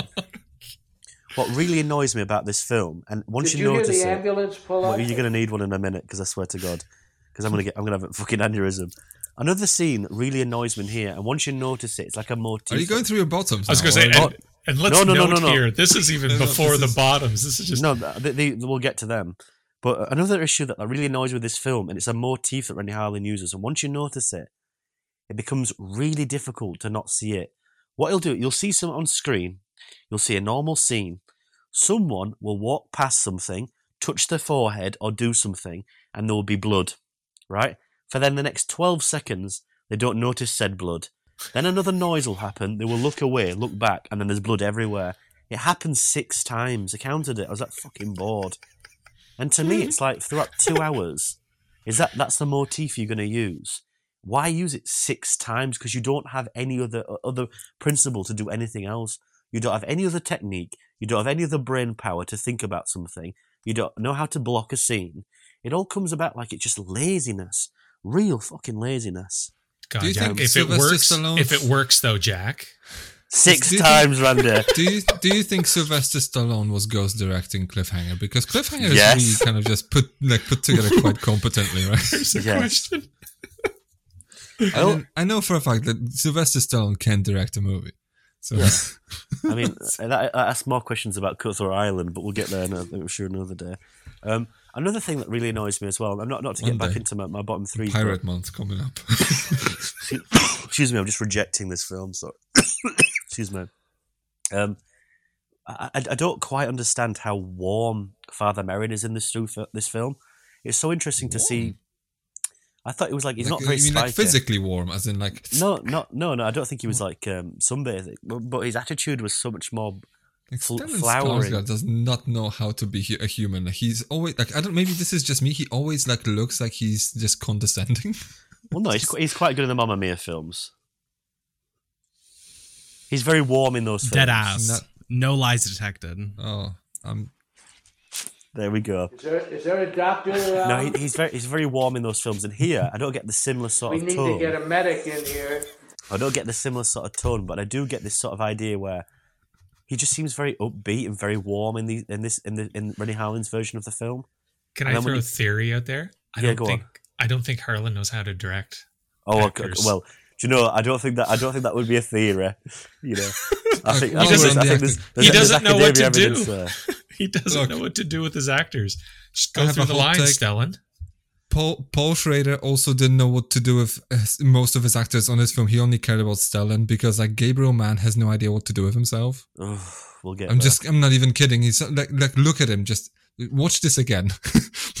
Watch this again and see him like how he doesn't know how to behave when he doesn't have lines.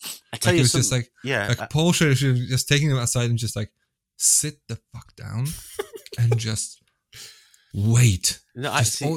he does. You don't have to pace and go like. See, I Meanwhile, I people completely speak in agree the there. front. I'm just like, fuck. Like, and He Paul need- Schrader, he just needs an to, award-winning screenwriter / director with 3 decades of experience, should have just pulled him aside and go like, sit the fuck down. Yeah, I mean, he needed like to go to the Oliver Reed School of Acting, where talk quietly, talk slowly, and use your eyes. You don't have to be pedantic for what feels like 3 hours. He doesn't stop walking, doesn't stop running. He's constantly like crying. Like it's just there's just no sort of subtlety with it at all, and that's why I prefer James Darcy in the role as well. Oh, yeah. But then, like, look, this would have been, like, if I was Paul Schrader, I would have just pulled him aside and say, like, look, Mr. Schrader, what should I use as hints for my character? And just, like, give him a few DVDs with Steve McQueen films and just, like, look what this man does. Just sit the fuck down in the corner and just peel an apple. You don't have to say anything. It's good. It's fine. Just be there. Just be a presence. You don't have to draw attention to yourself. We can see you from afar. You're wearing a purple scarf, okay? Okay, why? Do you know This what is I- usually a Harlan's bigger shit director conversation anyway. for stage acting, because stage actors are on for long scenes without a line and they don't know what to do with themselves. The shit ones, yes. I've worked with actors before, right? And if I was going to be really blunt with him, I'd have taken this is the truth. I'd have taken him to one Just smoke side. a cigarette. Just do something. I'd have taken him to one side and said, "Look, Gabriel, right? Every opportunity you have to put something extra in there, such as an extra line or an extra visual motive discourse, I will cut one line of yours out every time. And if you keep on doing it, you'll have nothing to say throughout this film whatsoever. I'll leave it to you, to your choice. If you want to go extra, then you go extra, but there'll be nothing to show when it comes to opening night. And sure as shit, by the 2-hour runtime, he'd be subtle as a brick. He'd never say anything. I'd be perfect. There's a lack. I think there's a lack thereof personality between Schrader and his actors as well. I don't think he's a warm director. Oral history of the production of Dominion, he probably pulled Gabriel Mann aside and said, like, every time you do this shit, I'm gonna execute a puppy. And on puppy number Jesus. 3, Peter got involved and he got fired. Right? That's kind of, and this is where Rennie Harlin got involved. Because, anyway. Well, I don't. Anyway, you were saying, like, Rennie Harlin can't direct actors. Anyway. I don't think. I think Paul Continue. Schrader's not particularly warm with his actors either. I think Paul Schrader comes from the Hitchcock school of cattle. I hired you to do a job. Now do it. And I sort of agree with that testament. If you're not gonna I do it. I think if you're not gonna make a really detailed by a lead character method acting approach, then you hire surrounding parts that play the parts. They don't need any extra detail.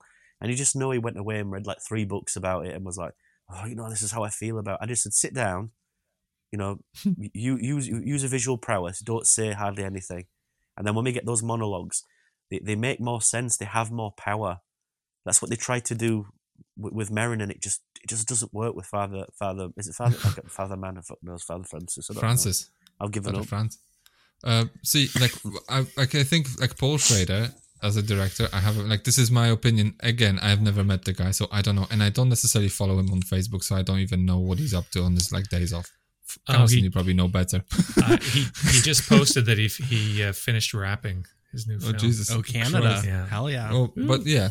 like I feel like as a director, he's not like I feel like he's not warm towards his actors. Yes, but I feel like the reason is because he's invested in the stories he's telling. Because he's a critic and a screenwriter first, so he's invested in the messages he's peddling. So he's in the themes. His head is in like the subtextual plane already, so he doesn't care. So he's kind of like a art house version of Clint Eastwood. As in, like, if he doesn't hire an absolute pro who comes in prepared, this ain't gonna work.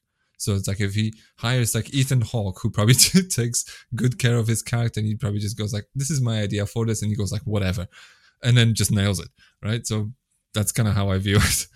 I don't know. Agreed. I feel like James P. Robinson went up to Schrader on like day 90 and went, "Right, Paul, we're going to reshoot parts of the film," and he's like, "Oh, thank God, it's going to be Gabriel Mann, isn't it?" It's like, "Well, yes, and we're going to reshoot everything you've just shot." That's the sort of approach it was sort of ridiculous. Like, we're firing Gabriel Mann. Thank God, you're going to what? Yeah. Me? Yeah. It's 5 months of reshoots. Jesus. Well, it's actually such a condescending sort of way to. I mean, I'm not surprised this guy doesn't talk about this movie, because like you'd feel kind of stabbed in the back, as in like, not only did they fire me, they also hired an absolute hack to replace me, and they gave him twice as much money. Exactly, yeah. I will just to play devil's advocate though. The reason why I would be quiet about that, because your enemy dealt their hand, and you don't need to speak for it because it's a piece of shit. There's nothing Paul Schrader could say or do to not make that the beginning look as twice as shit as it is. So to be fair, being quiet justifies that being a thing to begin with. So fair play to him. Yeah. Do you have any other grievances do you have any other dirty laundry you need to air? Or? No, I'm pretty sure I'll wake up in the middle of the night with more, but at the moment. Right, final takes on the prequel saga. Anyone? I don't know. Carson, you tell me. Final takes? Yeah, I mean, out of 5 and uncut gems or not? Oh, and an out of 5? Yes. Okay. Beginning 1.5, not a gem. Leave that shit in the mine. Just terrible. I mean, like, bad, right? In every way. Schrader's film, 3 stars. Wow. Give it a gem. I think I like it more after this conversation than when I walked in on this conversation.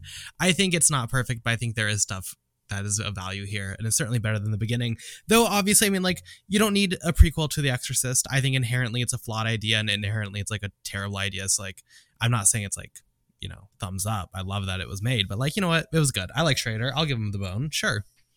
Awesome. Amen. The power of Christ compels you. Jack, what do you feel? Here we go. I'm going to be very brief for the first one, like Carsopos. Oh, shit, really? Yeah. I think the beginning is genuinely.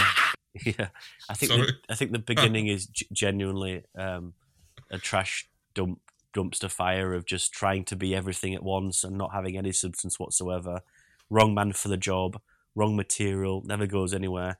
Wants to be really eerie at the end about finding something else. Then we walk off to a CGI green screen in the Vatican, which is ironically nobody's there. That's interesting. But yeah, I think it's no way an uncut gem. I think it's just probably terrible. Dominion is an interesting one because I want to agree with Carson and say that my approach has sort of changed with it, having this conversation. But the more I think about it, the more I'm eerily disappointed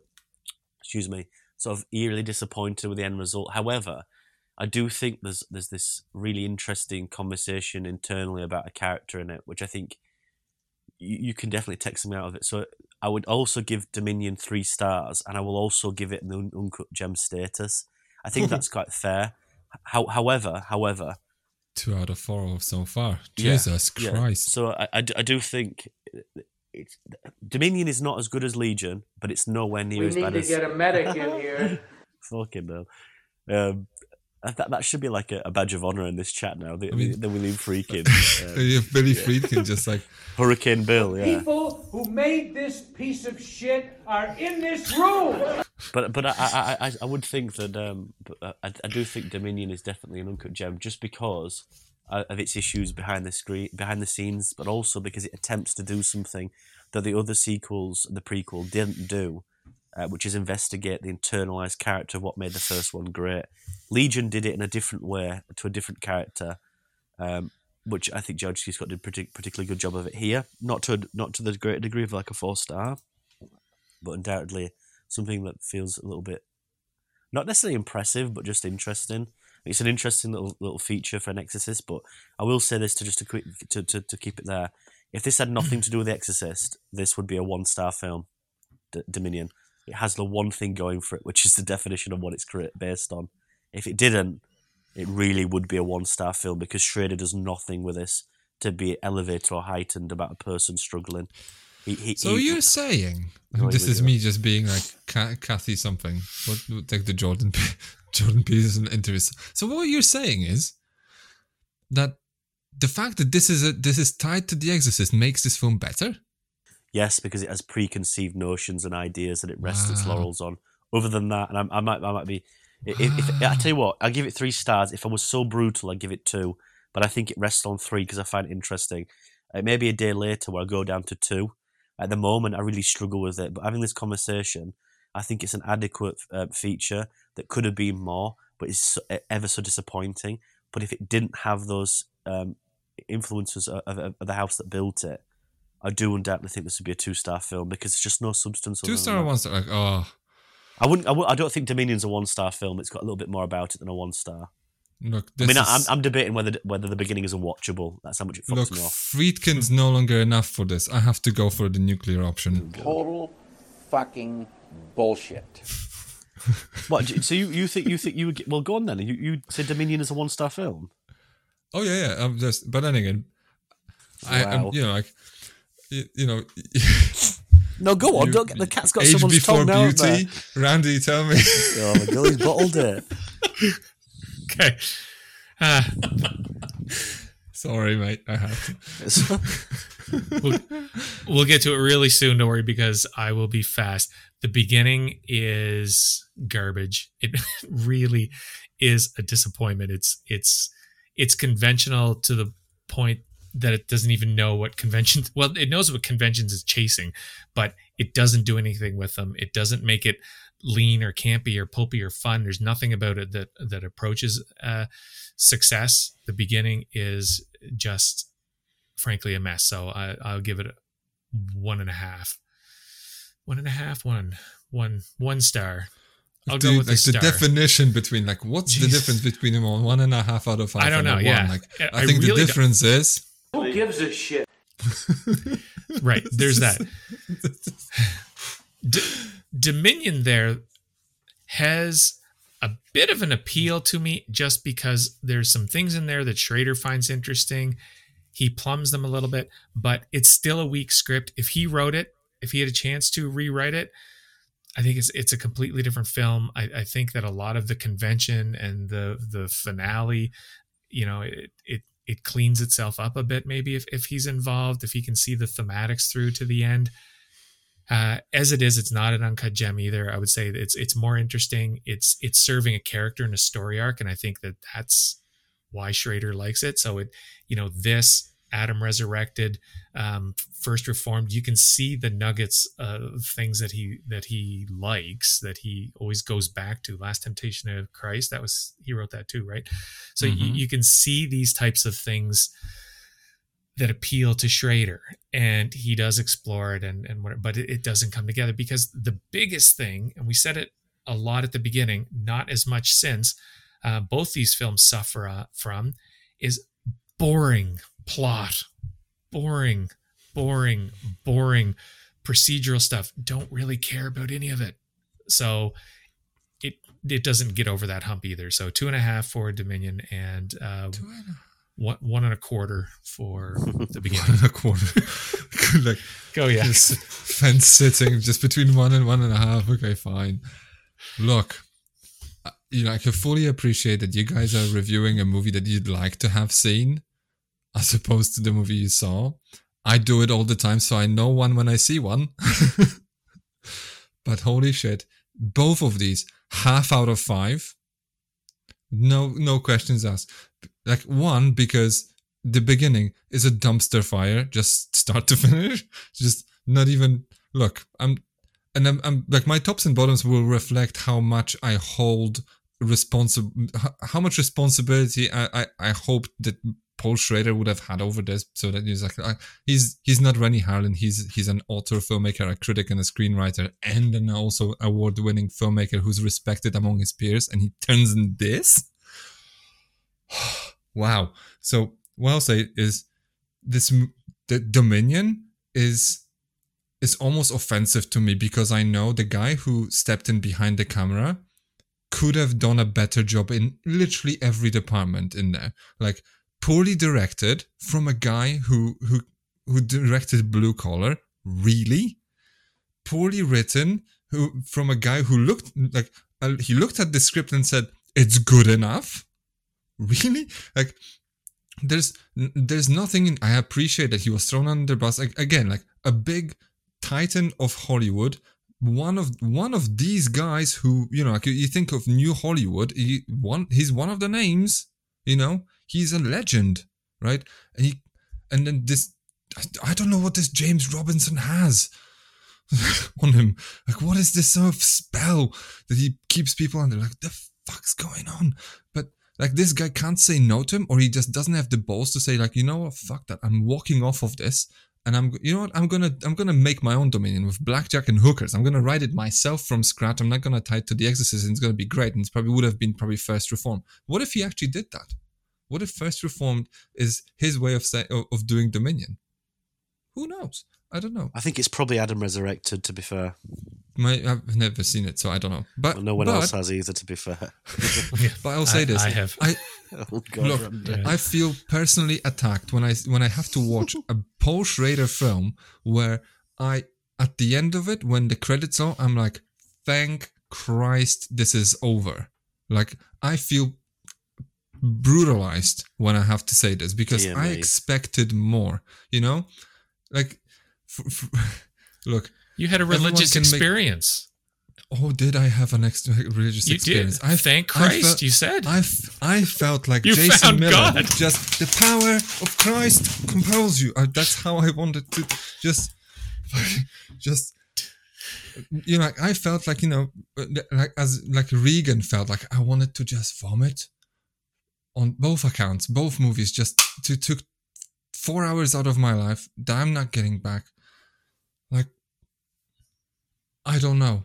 I don't get it. You've watched some shit on this as well, to be fair. So for you to say about these two surprises me, but it doesn't shock me. Look, because, you know, like it, when, okay, I don't mind when movies are bad. When, like I said this last week, like, when movies can be bad and they can be fun, but when a movie is bad and it's boring, it almost makes me angry, and I don't like being angry, because, you know, like, I feel like just, okay, well, this becomes like a compulsion for me. Like, I feel like I need to just do something, like light myself on fire again. Jeez. You know, part of it is time is precious. Like I feel that. I know you do. So I know, that like, must this be a is big part of it, right? What did the Germans call it? Torschlusspanic, you know, the fear of time running out. I feel like I'm getting older by the day, you know, like, I'm trying to kind of stay in shape and whatever, but holy shit, like, at some point I'll be on my deathbed, and you, like, when you're on your deathbed, you think to yourself, like, you know, I could have done other things with my life, you know, and I could have spent my time better, and instead I'll be probably thinking back to that time when I spent 4 hours in 1 week watching Exorcist prequels. Like, this would have been 4 hours. I could have just done literally anything. Jacob, you spent another 2.5 hours talking about it as well, so it's 6 hours. And we're not even done yet. This is therapy, though. No, you know, no offense to anyone. I can't believe this is the time on this podcast where you're having this conversation and realization with some of the lineups that you guys have chosen. Look. There's always something that see, and Schrader did this to you, and Schrader allowed you to re-look at you have to go through the trauma, and you have to go through the hardship to find how precious life is and refine the faith in life. So what I'm hearing is this saved your life, possibly. Okay, fine. Out of respect to what you just said, I'm going to give Dominion 1 out of 5. Half-star bump. Okay. Well done. See? Yeah, I'll take it. Still hate it more, but because... No, I still hate it really with a passion, because, look, this shouldn't have had directed by Paul Schrader written across its forehead. Like, you know, like have you read these, like, pieces on, like, I don't know where this was, like some kind of IndieWire who's like, David Gordon Green thinks like, I wonder what William Friedkin would have said about my movie if I took him to the Colon Believer. I believe in my heart of hearts he would have stood up and then The people who made this piece of shit are in this he would have room. pointed at David Gordon Green and said this, and I, in my heart of hearts, believe that if Paul Schrader took him to see this, he would have said the same. Like, why are you trying to sodomize my movie? He would have probably said. Like, Jakob, you've been doing this since the mid 70s, and I don't appreciate this one bit. Okay, See, William Peter Blatty's just not having this. Like, no one's like, why would you people do this at all? Like, and Paul Schrader, of all people, you should have known better. Like, you know, like, it's one of those, like, when you have two kids, like, this is how I treat this. Like, you have two kids, one's a little bit slower than the other, and so you're just like, well, fine, like, he fucked up, okay, whatever. But he, you know, he's not gonna amount to much. But I expected more from you, Paul Schrader. God. You know, all jokes aside, right? About that Friedkin and him being in the same room, but it's a lack of that in the modern Hollywood, where to bring in someone who has achieved doing the same principal factor of making that film, to sit with them and say, I wouldn't do this. Appreciate your film, but I wouldn't do this. Have a mediator on set. And to be fair, if Friedkin would have told him that face to face and said, what the fuck have you done? Maybe David Gordon Green would have looked at that and thought, shit, maybe I fucked up here. But because no one has done, we've got this in our fucking lives now. And we've got the two of them. And do you know, I wanted to say this in my bottom three, right? But I'm going to say this now, not to interrupt you. But what are you people doing? Like, someone needs to say this. Yeah. Like, I've never had. Are you high? Yeah, I've never had an issue where people say, like, when you know, when you get like 3 films and someone makes a 4th one, or you get a sequel and it's shit, and be like, well, it ruins the travesty of the first one. I don't sort of agree with that on the long run. Here, undoubtedly, every single drop of poison in this boiling pot is one of you can have a too many sips. It's going to kill you, no matter how good it is at the well with the first film. The more you watch shit like this, it will kill you in the end. And it has. I don't doubt for the next, like, it put the franchise on ice for almost 2 decades. Look, That says watching bad enough. movies is like smoking. Like, every cigarette is like 8 minutes out of your life or whatever. I felt like I just smoked like a fucking, like, real, just nice ball of crack. Like, this is just God. like, it's not just like a few minutes of your life. I've shaved off a decade, and then that decade I've shaved, like, and that will probably, the last decade of my life is probably not going to be good either. Like, it's just not good. Fuck me. God. And then also the audacity to make all of the. I'm sorry. I'm so sorry. Whoever's listening at this point, just bear with me for just one more second.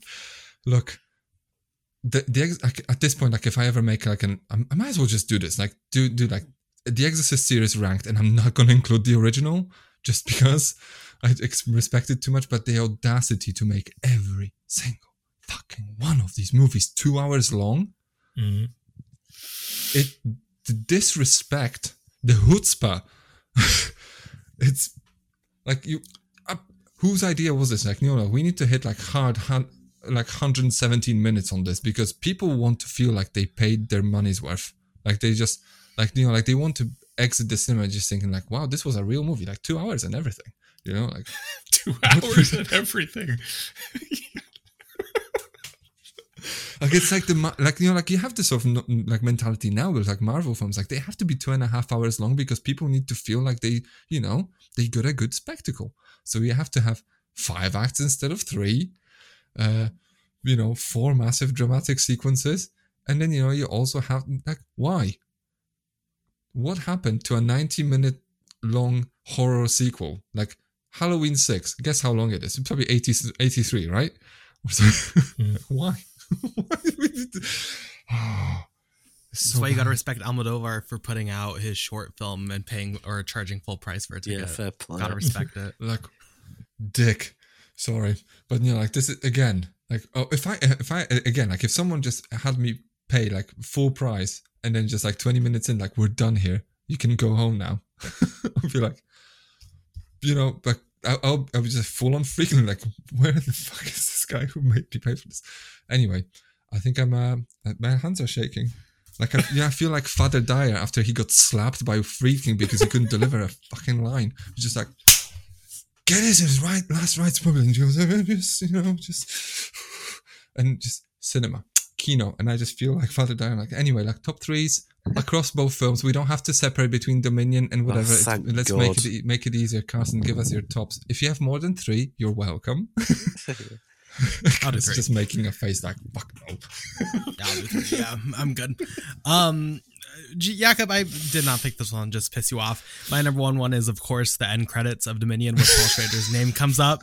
I like that. It's a good sight in cinema, and compared to everything else in the film, damn, that looks like Heaven's Gates. I like in the beginning, to give you this Wait, to what? the film. Heaven's Gate? I like... You like Heaven's Gate? I don't know. I never saw Heaven's Gate. Oh, The opening of the beginning, where they are in the Crusades and they have the upside down crucifix or whatever. the cross. I think that's a great visual. I enjoyed that visual. I thought, hey, that works. And then I'll say Ralph Brown's performance in Dominion, specifically in the middle, there's a scene where he really like confronts the village. I thought that was a very good performance, and I thought it was a very good scene. So those would be my 3 tops. A legendary. Dr. Jack. Fucking Professor. hell. Right, here we go. Do it. Tell Um, us. All 3 from Dominion, right? Oh no! Well, yeah. No. I'm going to agree with Carson about the opening sequence in the Crusades. I think it sets a really good tone, really good atmosphere. Very bleak, very stoic, but very emotive at the same token. Really sets a tone that the film never then picks up again, which is sort of unfortunate because it just sort of bottoms out completely after that. But I thought that was really interesting, and I don't remember ever watching that before. So I was like, oh shit, maybe this is going to be good. 2 seconds later, no, here we go. Second, I'm actually going to go. I'm going to go second for first, actually, because I think it's probably better to say. But I will say in both sequence, I think the effective horror, the maggot sequence with the baby, it gets me under my skin every time. Very effective, but again, like the opening sequence in the beginning, after that it just bottoms out again. There's nothing that can touch it. And first, and I think no one's really sort of giving him plaudits for it, but I've tried to mention it before. I think Stellan Skarsgård throughout both films does an excellent job, and generally how to do tone, how to do thematic, how to do emotive tone is pretty good. But the thing that surprised me the most is when I watched both of the versions, I would have thought that his performance wouldn't differ, but they actually do. And it's quite shocking to see that if an actor is giving a different sensibility behind a director, how much more impacting that is on the end result. So just to look at that through the looking glass, I thought it was a very interesting experiment. But I'd say Skarsgård is my first. But genuinely, after that, I can be really hard to do any top threes. I'd be interested to see what Randy's got to say, because Jesus Christ, Randy, good luck. All right. From the beginning, I will say Skorupko's possession at the end. Yeah, a lot of cheese there, but that woke me up, and that there was something to pay attention to. I did like the voice. Actually, I like Mary Beth Hurt's voice of the demon at the end, Schrader's wife. So I find it hilarious that sort of the main players' wives or ex-wives become, the devil voices. But anyway, it was like George C. Scott's ex-wife was in the confessional, right? Yeah. So anyway, yeah, that is, and Skorupko's crawling on the walls and, talking nasty. So that sort of woke me up and sort of worked for the type of film that it is. There should have been more of that throughout something. From Dominion, the opening business with the Nazis, that is sort of a powerful scene, and it works better as a singular prologue. It's the foot from which we step off of, I think, to talk about the Marin character and the evil that lurks in men. I think that was effectively sort of placed, as opposed to what Harlan does with that, where he breaks up that 5-minute sequence into 5 1-minute sequences, and he uses them for pacing and sort of manufacturing his editing.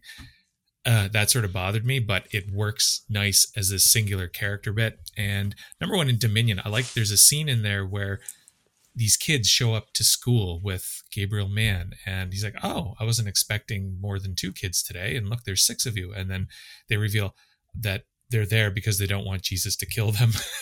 And I thought that was just sort of an interesting, little touch. I sort of like that, just insofar as the thematics were involved, and sort of the evil and is evil in religion, is evil in men. I just thought that was a nice touch. So those are my 3. But yeah, it was pretty slim pickings, to be honest. Okay. I'll have to make a point in here, and this is coming back to my like two kids, one of them slower than the other, made a massive mess or whatever. So I'm gonna make a point, and it's just like Rennie Harlin's gonna get a gold star on the fridge because like he's not gonna amount to much in life, so I might as well just get something. Right? So I've got the swastika tattoo guy. When he turns around and goes like, yeah, I'm just like, this was a moment when I woke up briefly. Another moment where I woke up briefly was the jump scare where hyenas were eating Joseph, his brother, I think. And, wow. and the bone breaking exorcism, and I'm just like, what? But I suppose from both, I would say like the maggot baby scene, it's kind of where I am. Mm-hmm.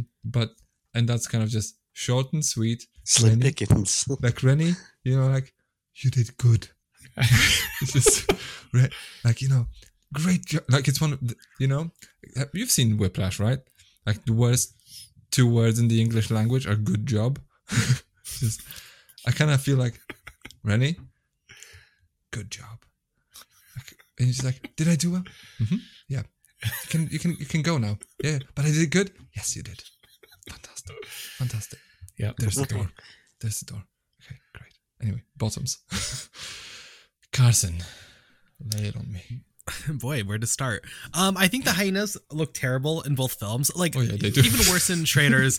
And I'll give, in one sense, I want to give Schrader more credit because, I know he had obviously all the production issues, but also they use a lot of aardwolves and physical animals in Schrader's films, and I don't know why you wouldn't just do, or in specifically Dominion, and I don't know why you just wouldn't use those in the other scenes with the hyenas. I know they're not hyenas, but I don't know, that really pissed me off. And there's so many, all three I'm just gonna say are the fake animals in Schrader's film. There is one where it's so unneeded. You have a fake raven eating a guy's body when it's hung up. You have a shot of just a table with blood, and they're like, what if we just CGI a fly onto it?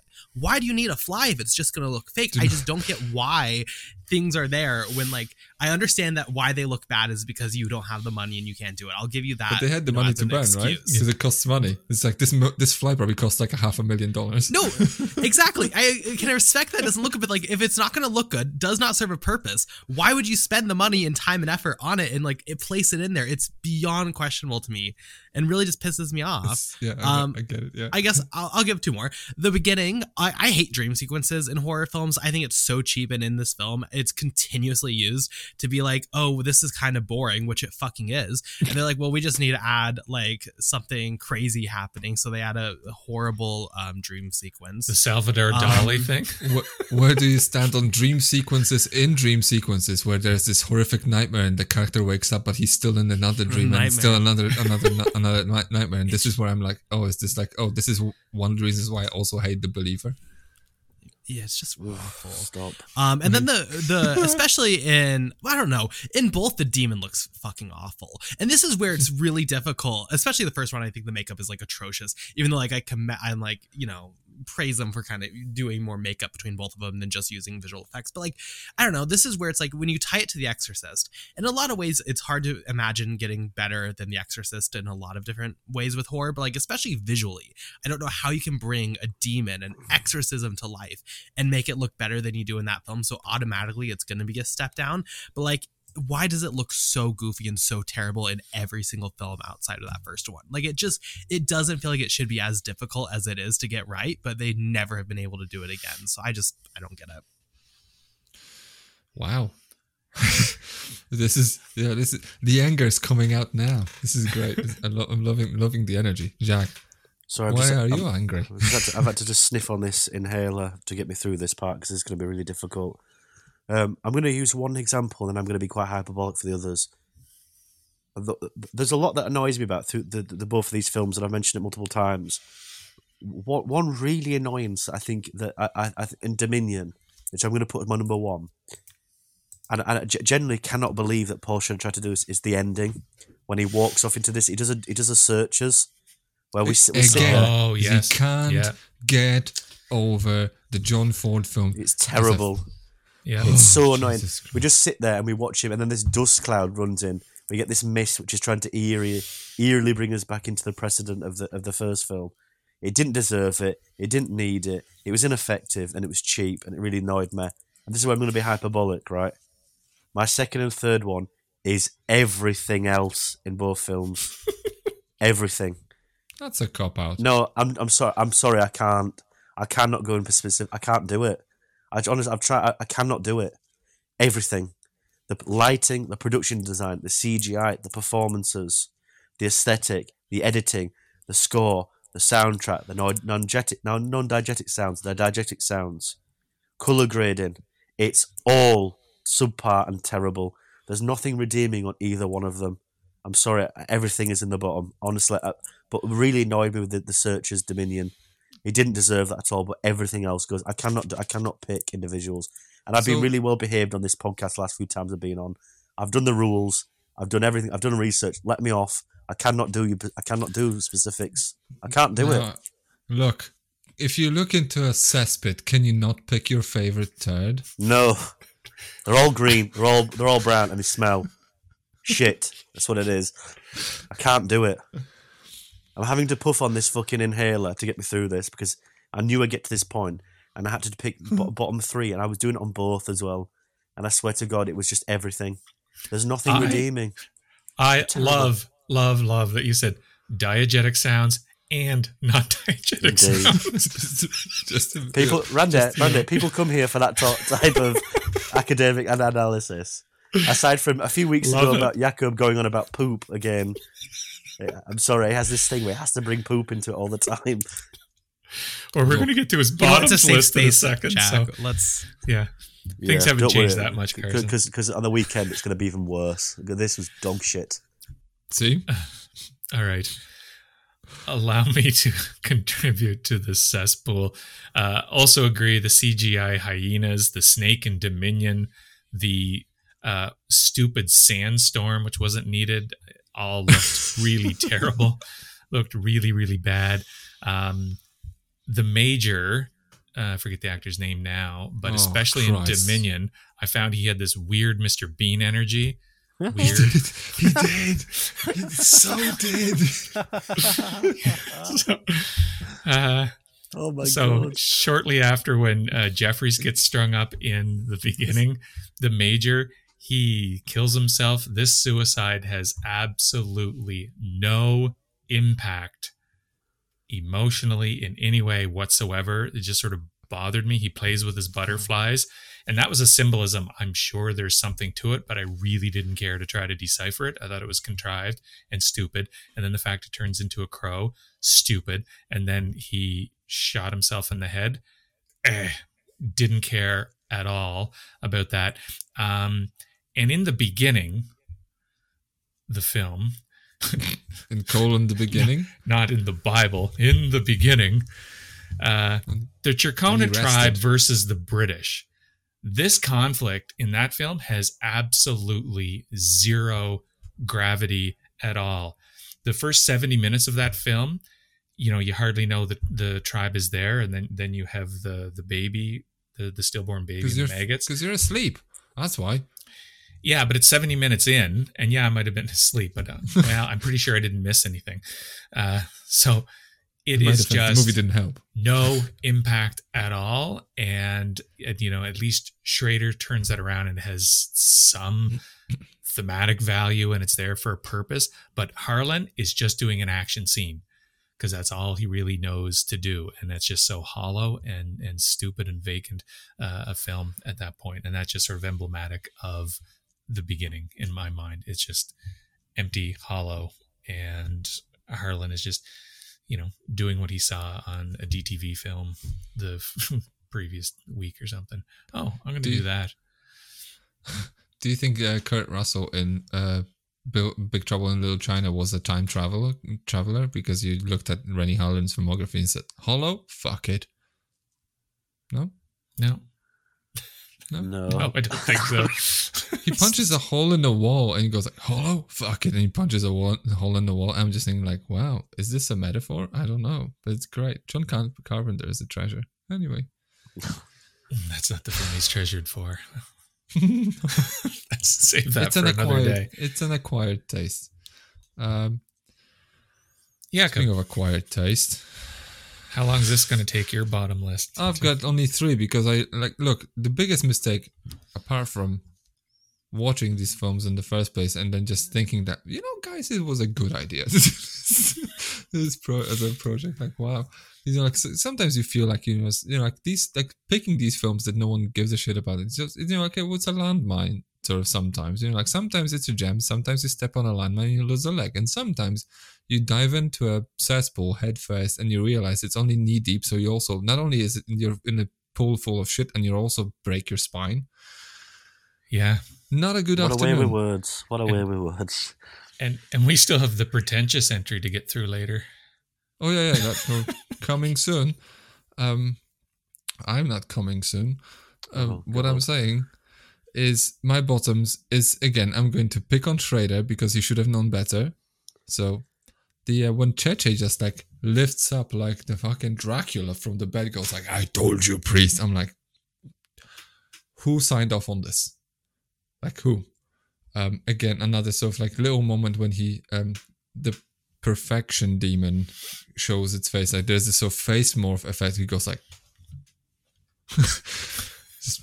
just why? We could have done without it. Just saying. Like it's shit already. Okay, like you don't have to, And then the worst is, I mentioned this already, Gabriel Mann's background acting. The man has no idea what to do with himself, and Schrader probably is so switched off. He probably just checked out because he probably knows that James G. Robinson is just like saying things about him behind his back, and he's saying it loud enough that he hears it. So he's just probably like, I don't give a shit. Like I want to be home. Like I really just like, this is just a job. I thought that I could make it into. By the way, Carson, have you seen The Searchers? No. You gotta watch The Searchers. It will recontextualize your entire Paul Schrader sort of philosophy, because it will be like, wow, this guy just can't get around to remaking this movie. Anyway, that's my bottoms. Now, we've done this. If you really want to watch these films, if you live in the US, boy, you're in luck, because they're on Peacock, I think, all of them, and I think. One of these is on Hulu, and the other one, I think, is on Amazon Freevee. I think if you live in Australia, they may be, I think, both on Netflix, but elsewhere they're kind of like either just inexistent or maybe in like a bargain bin DVD. And believe you me, it's not a bargain. Like I know it's $1, but just keep the dollar, okay? Spend it elsewhere. Something, I don't know. Give it to a homeless person. You don't have to anyway. So you apart from these outlets, you probably can't really watch it very well. I think in some countries you can actually rent it for money. Your funeral. so that's kind of where it is. I think we're done with all this of official Exorcist sequels and prequels. So thank you guys for coming over. Thank you so much, Carson, for showing up after a decade of not being in here. I'm being dramatic. But while we're here, just tell us where we can find you and plug yourself. You can find me on Twitter at BP_movie reviews, Letterboxd Carson Tamar. If you want to hear my thoughts on new movies, check me out on Clappercast. Also, I forgot to mention with my best moments, when he just bitch slaps the demon. I just want to mention that because I'll never talk about this film again, and that is an incredible moment of cinema. But you can find me there. This whole series needs an exorcism. Just saying. Anyway, Jack, where can we find you? You can find me on this cesspool that is Twitter, or whatever you call it nowadays. I'm not paying for it. At Jack Luke Sharp, and I've lost the plot. Man, I'm so fucking ill. I'm sorry. And you can find me at clapper.ltd.uk with Jack Luke Sharp as well. Thank you very much for your time. Lovely to have you as well. Are you It's back a pleasure. next week? Oh no, because we're recording next week's late, in 15 minutes, so you're not back next week. What am I talking about? I'm on any week you can have me. I enjoyed this every time, even when we're talking about absolute shite like this. And also as well, just to clarify, you said earlier about the dollar bill and $5 bill. Don't even look at this as a pretentious look at, let's rediscover it like Carson said earlier. No, it doesn't deserve it. You're totally sleeping on Dominion. No, you're not. There's nothing there's nothing. There really isn't nothing. There really is. It doesn't need to be rediscovered. It needs to be left where it is. People have gone up to do better things. Schrader's had a better career trajectory. Leave it. It's dead. Let it drown. It's in the pond. Leave it there. Look, we dive all into better the for it. septic tank so you don't have to. Yes. I'm currently up to my nose in shite. That's our It's not my hero's own. work that we do. Randy, where can we find you and your stuff? All right, you can find me on the X at Randy Burrows. You can find me on Letterboxd at Brad7. You can find me on my Facebook group, Island Film Geeks. Awesome. And I think I'm on x.com/Twitter as Talk About Film, but I don't think you can find me there because I'm detoxing from social media and it's honestly amazing. Yeah, the only social medium I still kind of just check every now and again will be Letterboxd, which is Jakub Flash, is where you can find me there, and then flashonfilm.com is where you can find my shizzle, which like probably by the time you're listening to this, maybe my takedown of Colon Believer is probably already up, and hopefully I will have finished my piece about pandemic movies being period pieces, because why not? Because I don't know, I have weird ideas sometimes. So you can go in there and check my stuff, and if you want to check more stuff relating to the show, that at Uncut Gems Pod everywhere. Also, uncutgemspodcast.com is our HQ. Patreon.com/uncutgemspod. And by the way, remember, The Exorcist is free to listen, so go in there and have a peek, have a gander. Okay. What else? Coffee.com/uncutgemspod is where you can leave us a one-off donation and also leave us a review, leave us a star rating, tell your friends. If they're into long-form podcasting about really movies you shouldn't watch. That's how I feel. Like October has been a tough month. Okay. Yeah. Sort of like our Oscar Best Picture sequels was another rough patch. Jesus. I was thinking about this the other day. Carson's look. Look, I was thinking about this the other day. I was thinking to myself, like, wow, this, like, The Heretic and this recontextualizes my thoughts about The Evening Star. Maybe I was too harsh. Can I just drop that I like Exorcist too, and I think it's underrated? Oh, you're doing it. You're doing exactly what you said we should. I'm not talking about it, but We're sleeping on The Heretic. No, we're not sleeping. No. Sorry, the visuals in that are banger, actually. And did you see Zardoz, Carson? No. Okay. I think that informs a lot of The Heretic. But, okay. Sorry. Close us out, Jakob. I'm not going to bite. Heretic had its day. Go and listen to this. Okay, this is so hard not to bite. Okay. Just get your shit together, Jakob. Just like, we can do this, like, just one more minute. Okay. Right, so listen to our stuff over at patreon.com/uncutgemspod, uncutgemspodcast.com, and everywhere else, whatever. Next week, we will be finishing our William Peter Blatty themed Demonictober by talking about the 9th configuration, or as it was released in the US on Blu-ray, the 9th coin-figuration. I'm pretty sure the misspelled Blu-ray is going for pretty coin figuration at this moment, right? So we're going to be talking about this. So stay tuned until then. And then meanwhile, I cast you out, you unclean demon.